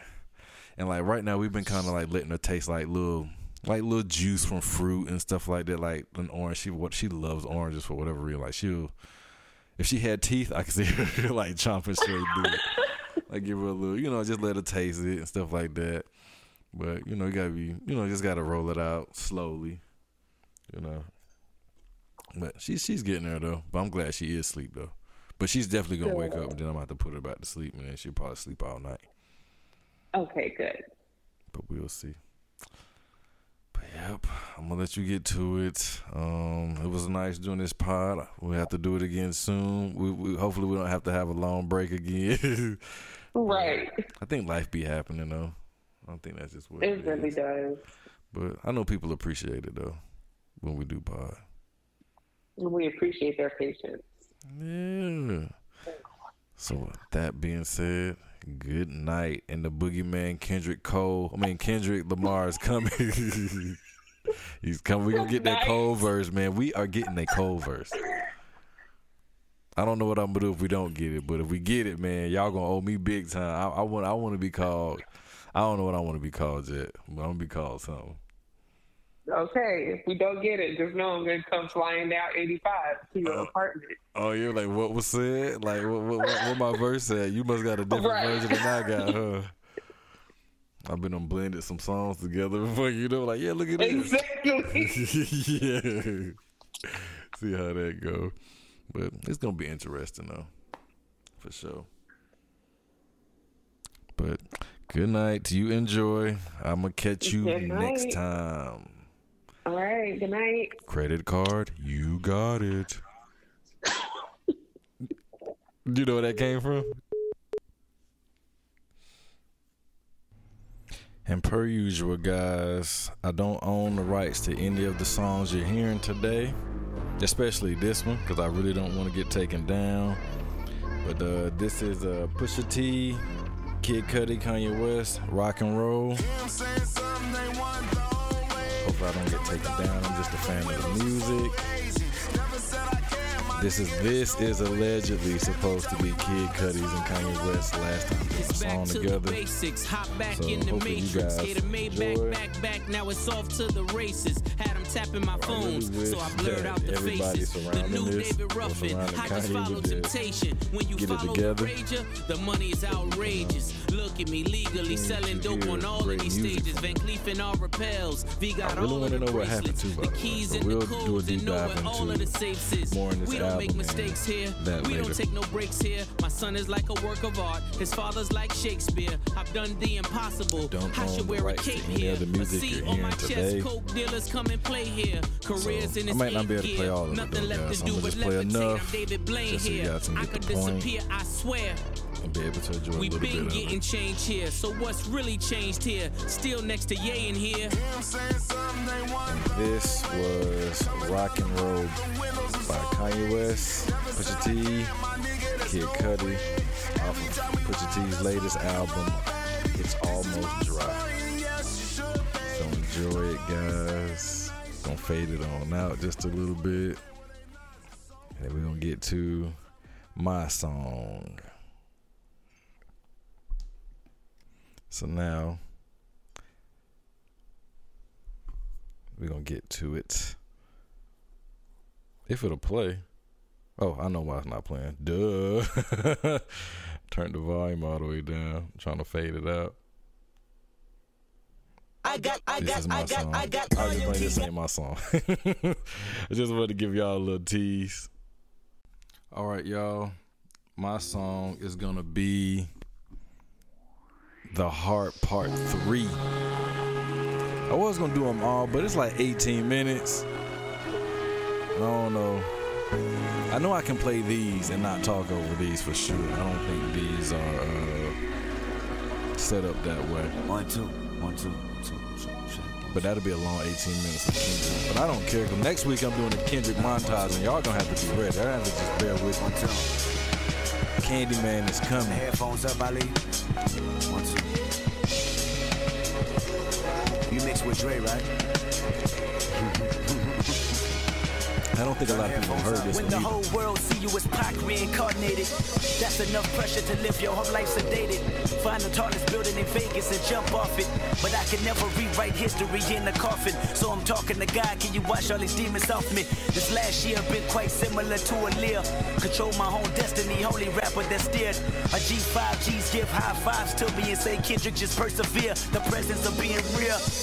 As I lay in this four-corner room staring at candles, thinking how can I make an example for this generation of Compton. My biggest fear is not feeling accomplished or turning back to that same accomplice. My past life was a child with a whack right, trying to smile in a room of killers turned into a crash site. Influenced by niggas that spoke the gang culture fluent, assuring that some blossom early and some truant. Thank God for the album I idolize. It's dark and plus hell is hot. That's the start of this crazy ride. Two young niggas, me and Davis, out the garage. I thought we was Jay and Dane. ashamed of the lane that we tried to drive. Truthfully, I just started rapping to get away. I never thought that your favorite rapper would want a verse. My nigga got hit 25 times with a K. Make the decision, ride the beat or ride in the hearse. Now Punch is my mentor, Top Dog is the coach. J-Rock is my older brother, I was there when he wrote his name on his record deal. We had figured the coast would live on the pedestal. Once the shit hit the stove, found ourselves scrambling, trying to figure it out. So told me that the record shop about to go on the drought. Q ain't got a place to stay, about to sleep on the couch. We eating off each other, trade the dollar menu amount. Meanwhile, the coast going hard at each other. The younger rappers that wanted some of the OG's comfort, but I ain't need it. I never screamed at the New West, I didn't believe it. They broke each other down, I was planning out my achievements. I need to separate myself to stand out. I need a better way to take your fans now. I need to kill you motherfuckers dead. Reality ain't that your head. I be damned if the chopper jam now. And we never asked for no handouts in the midst of it all. I recall a call when you said how we can never resolve in the Hall of Fame. And I went to trial with a pipe and rifle. I play the game as I play and blow. Holla back at me, nigga. And if they said that I'm the one, why you asking me, nigga? Cause when the whole world see you as Pac, reincarnated enough pressure to make you just open the book of David and pray to God that you make it or live your life in the matrix. Cause falling off is a sickness. I heard that it's quite contagious. I need to separate myself to stand out. I need a better way to take your fans now. I need to kill you motherfuckers dead. 3 hollow tips ain't at your head. I'll be damned if the chopper jam now. And we never asked for no handouts. I take you back to that pack of Black and Milds in my hand now. In the midst of it all was cooking and pots and pans out. Looking forward as Ford was forced to form a new clan now. Fast forward as I wait in line for this passport. The homies was still poor, but working the Jansport. Whoever thought that Rosenberg mentioned me to Drake. Even Vanessa from Double XL that told him press play. And there goes my fate, now I'm on the stage with Snoop. Gave me the torch and I ran with it in high pursuit. Rap with my forefathers, even wreck it with God Got Two. Lyricists of the year, fuck am I supposed to do? Rock. Laughing at you niggas out there who thought we was flukes. Exaggerated shit we rapped had came true. Thought I was aggravated, but Warner had let me loose. I was honored, see they was haunted with Mike Jones, then we by Kendrick Lamar. Cause niggas won't outdo us in the booth. Even when my album leaked, fans still buy it for proof. I came, I saw, I conquered. No shame, I blame all of this on Compton. Thinking about when Shireen tried to set me up. Cold game full circle, they set up. I put my life in these 12 songs, my fight in these 12 songs. The fight to ignite every wrong and right that I prolong. The story is short film, the glory of him and them. The warrior mothers that don't recover when babies killed. The trial and the tribulation, the new miseducation. The view of a body wasted, you knew somebody ain't make it. The angry, the adolescent. The reason I asked this question, will you let hip-hop die on October 22nd? Will you let hip-hop die on October 22nd? This is the Hard Part 1. A little Compton nigga. You guys enjoy this one too. A little Compton nigga, one time. He was going off on this. This came out in what, 2010? Little Compton nigga. I think somewhere around there. Kendrick Lamar. Back with a vengeance, back with my heart and I'm venting. Back with another war pendant, salute me and shoot me. I never wore a kufi, ignore my religion. I believe it's one God, it's one love. And I believe if I fly, we are doves. I make a way for my people to see the light, right in the yellow bones. Real lyricism, guys. Until I see Big Pac, see Pun, but this ain't easy. I can't take a big L, my city needs me. I gotta win, the proof is in the pudding. And I've been fucking with Cosby since I was 10. You damn right, any means necessary, get the campaign right. Very emotional, I'm a Gemini. I love hard and I fight harder. A born author, a born starter. In the game for real, and the game's appeal to the struggling youth with no father. You can't learn if mistakes ain't made. You gotta pay homage in order to get paid. You gotta pay attention in order to pay dues, and you ain't getting it till you start paying dues. Lifestyles of the young and the broke. With my hand under oath, I recite these quotes. And if I have a lie, then I die where I stand. That's a pest, not a man with a roach and a rat. And masterful lyricism. We played our position. We let y'all play ourselves. Y'all made your decision. We pray while we pray on competition. To flip another page of Corinthians. I see stars when I write these sentences. Words crash cars when I write these sentences. Open your bars for my niggas' life sentences. Free J-Dub and kill all witnesses. Y'all better hold 2012 really real. Cause the way I feel, I'ma make y'all suffer and take y'all supper. I haven't ate in the last 22 summers and I'm 22 now. It's about to go down, so on guard, my God, we got this. He rapping like this at 22. Oh, I'm free. Finally, I can say I'm me. The Kendrick Lamar EP, Class EP. The question concerned. I dropped it and gave the whole world my germs. Hope y'all infected. Hope y'all didn't have no protection. Still I'm progressing. Room for improvement. Make room for the crew married to his music. I was at the Double XL just trying to excel. Networking. Meanwhile, my stomach turning. Wanted to be a part of it, catering to my audience. J. Cole running late. If he don't show up, think I can take his place. Ladies start start laughing. No pun intended, I ain't being sarcastic. Homie popped up with about 20 bags in it. Fresh off the plane, I couldn't even complain. My nigga was on his hustle, I introduced him my name. Said I see him on the bubble in the future. My dude, I salute you. I'm tripping in the real shit. Talk about it, make the people talk about it, make the world see. For heavy MC that I see, trying to stay afloat. I'ma build a boat like Noah and take him to a place that I'm sure we all can blow up. Boom, I ain't a star yet, but I'm getting close to him. And if you see a whack artist do more than boom, throw him off the banister, shoot him on camera, then kill his manager, then hang a banner up that reads you can't proceed without being conceived by one album of the 90s. On Rosecrans where you find me, and all my niggas is grimy. But I remain the good kid, trying to make a difference where I'm from, where you live. Oh no, we got to slow the city down. I told the homeboy pump his brakes. He said that he'd rather put the pump to his face. Sawed off, torture, turn saw off. Scorching, hot where I'm from. The newscasters don't come. Another ratchet got dumped in the trash can. I ain't done. A baby here and there with it. She said postpartum did it. Molested at 11 and she always reminiscing. When he was undressed and said it'd only be a minute. That's why a nigga always kicking something with some feeling. I should have been a distance. I should have been a blizzard. Cold, flash, pose. A critic paparazzi got me on my toes. I wanna jump on them like a tadpole, assholes. Trying to kill my dreams, not elevate. Those are not my dreams. I be straight with a little bit of passion and a drive like an Aston. Motivation from Nipsey or Glasses. J-Rock, Mike Stroh, bad luck, you and I. Dom Kennedy, Merz, and Face Shine. Lady G, will he be in time? I'ma blow like a motherfucker sniffing lines. Go like I never seen a red light shine. Flow to my heart, hit the flow when I'm down. Heart of a line, tell him get in line and pass the baton. I won't pass it back, I ain't good at dimes. If the bitch bad, I can pass you a dime. Haters better duck like I'm passing the pond. No, I'm the king and I'm passing you pawns. Pad on the hill, that's a passion of mine. Promise I shine like two mics under heavy strobe lights. I'ma need 2 mics just to get my point across. I'ma get my joint across country, y'all go want me.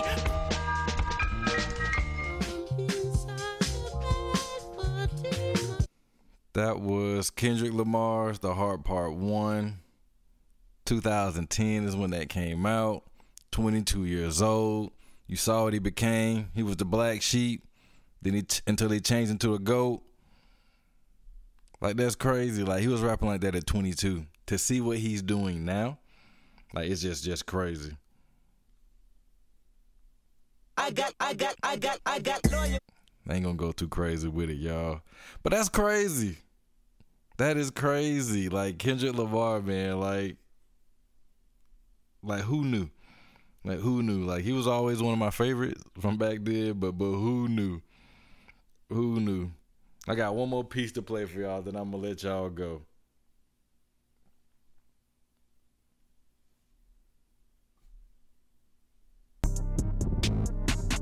Talk to him, Kendrick. This is what we're getting. I'm hyping this up. Jid is gonna be mad that I'm hyping this up, but I'm hyping it up. Kendrick is coming.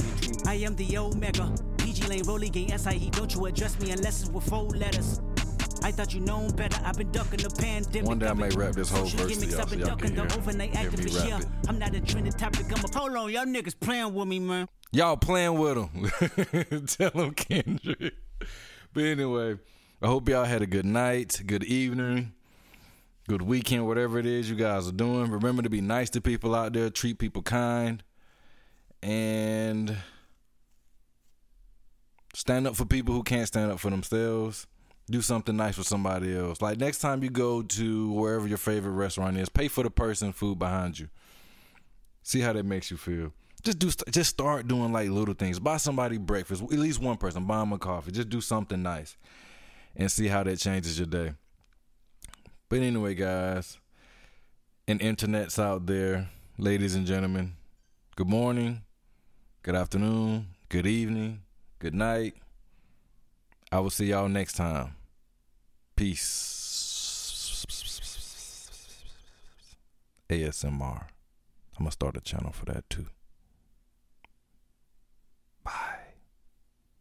Everybody enjoy your weekend. Hopefully you guys like the ASMR segment that I'm doing here. I want to talk to you guys in your ear. Give you chills and goosebumps. Hopefully you had this up loud at work. Put on my quiet storm voice for you guys. For all the ladies out there. Anyway, y'all enjoy y'all night.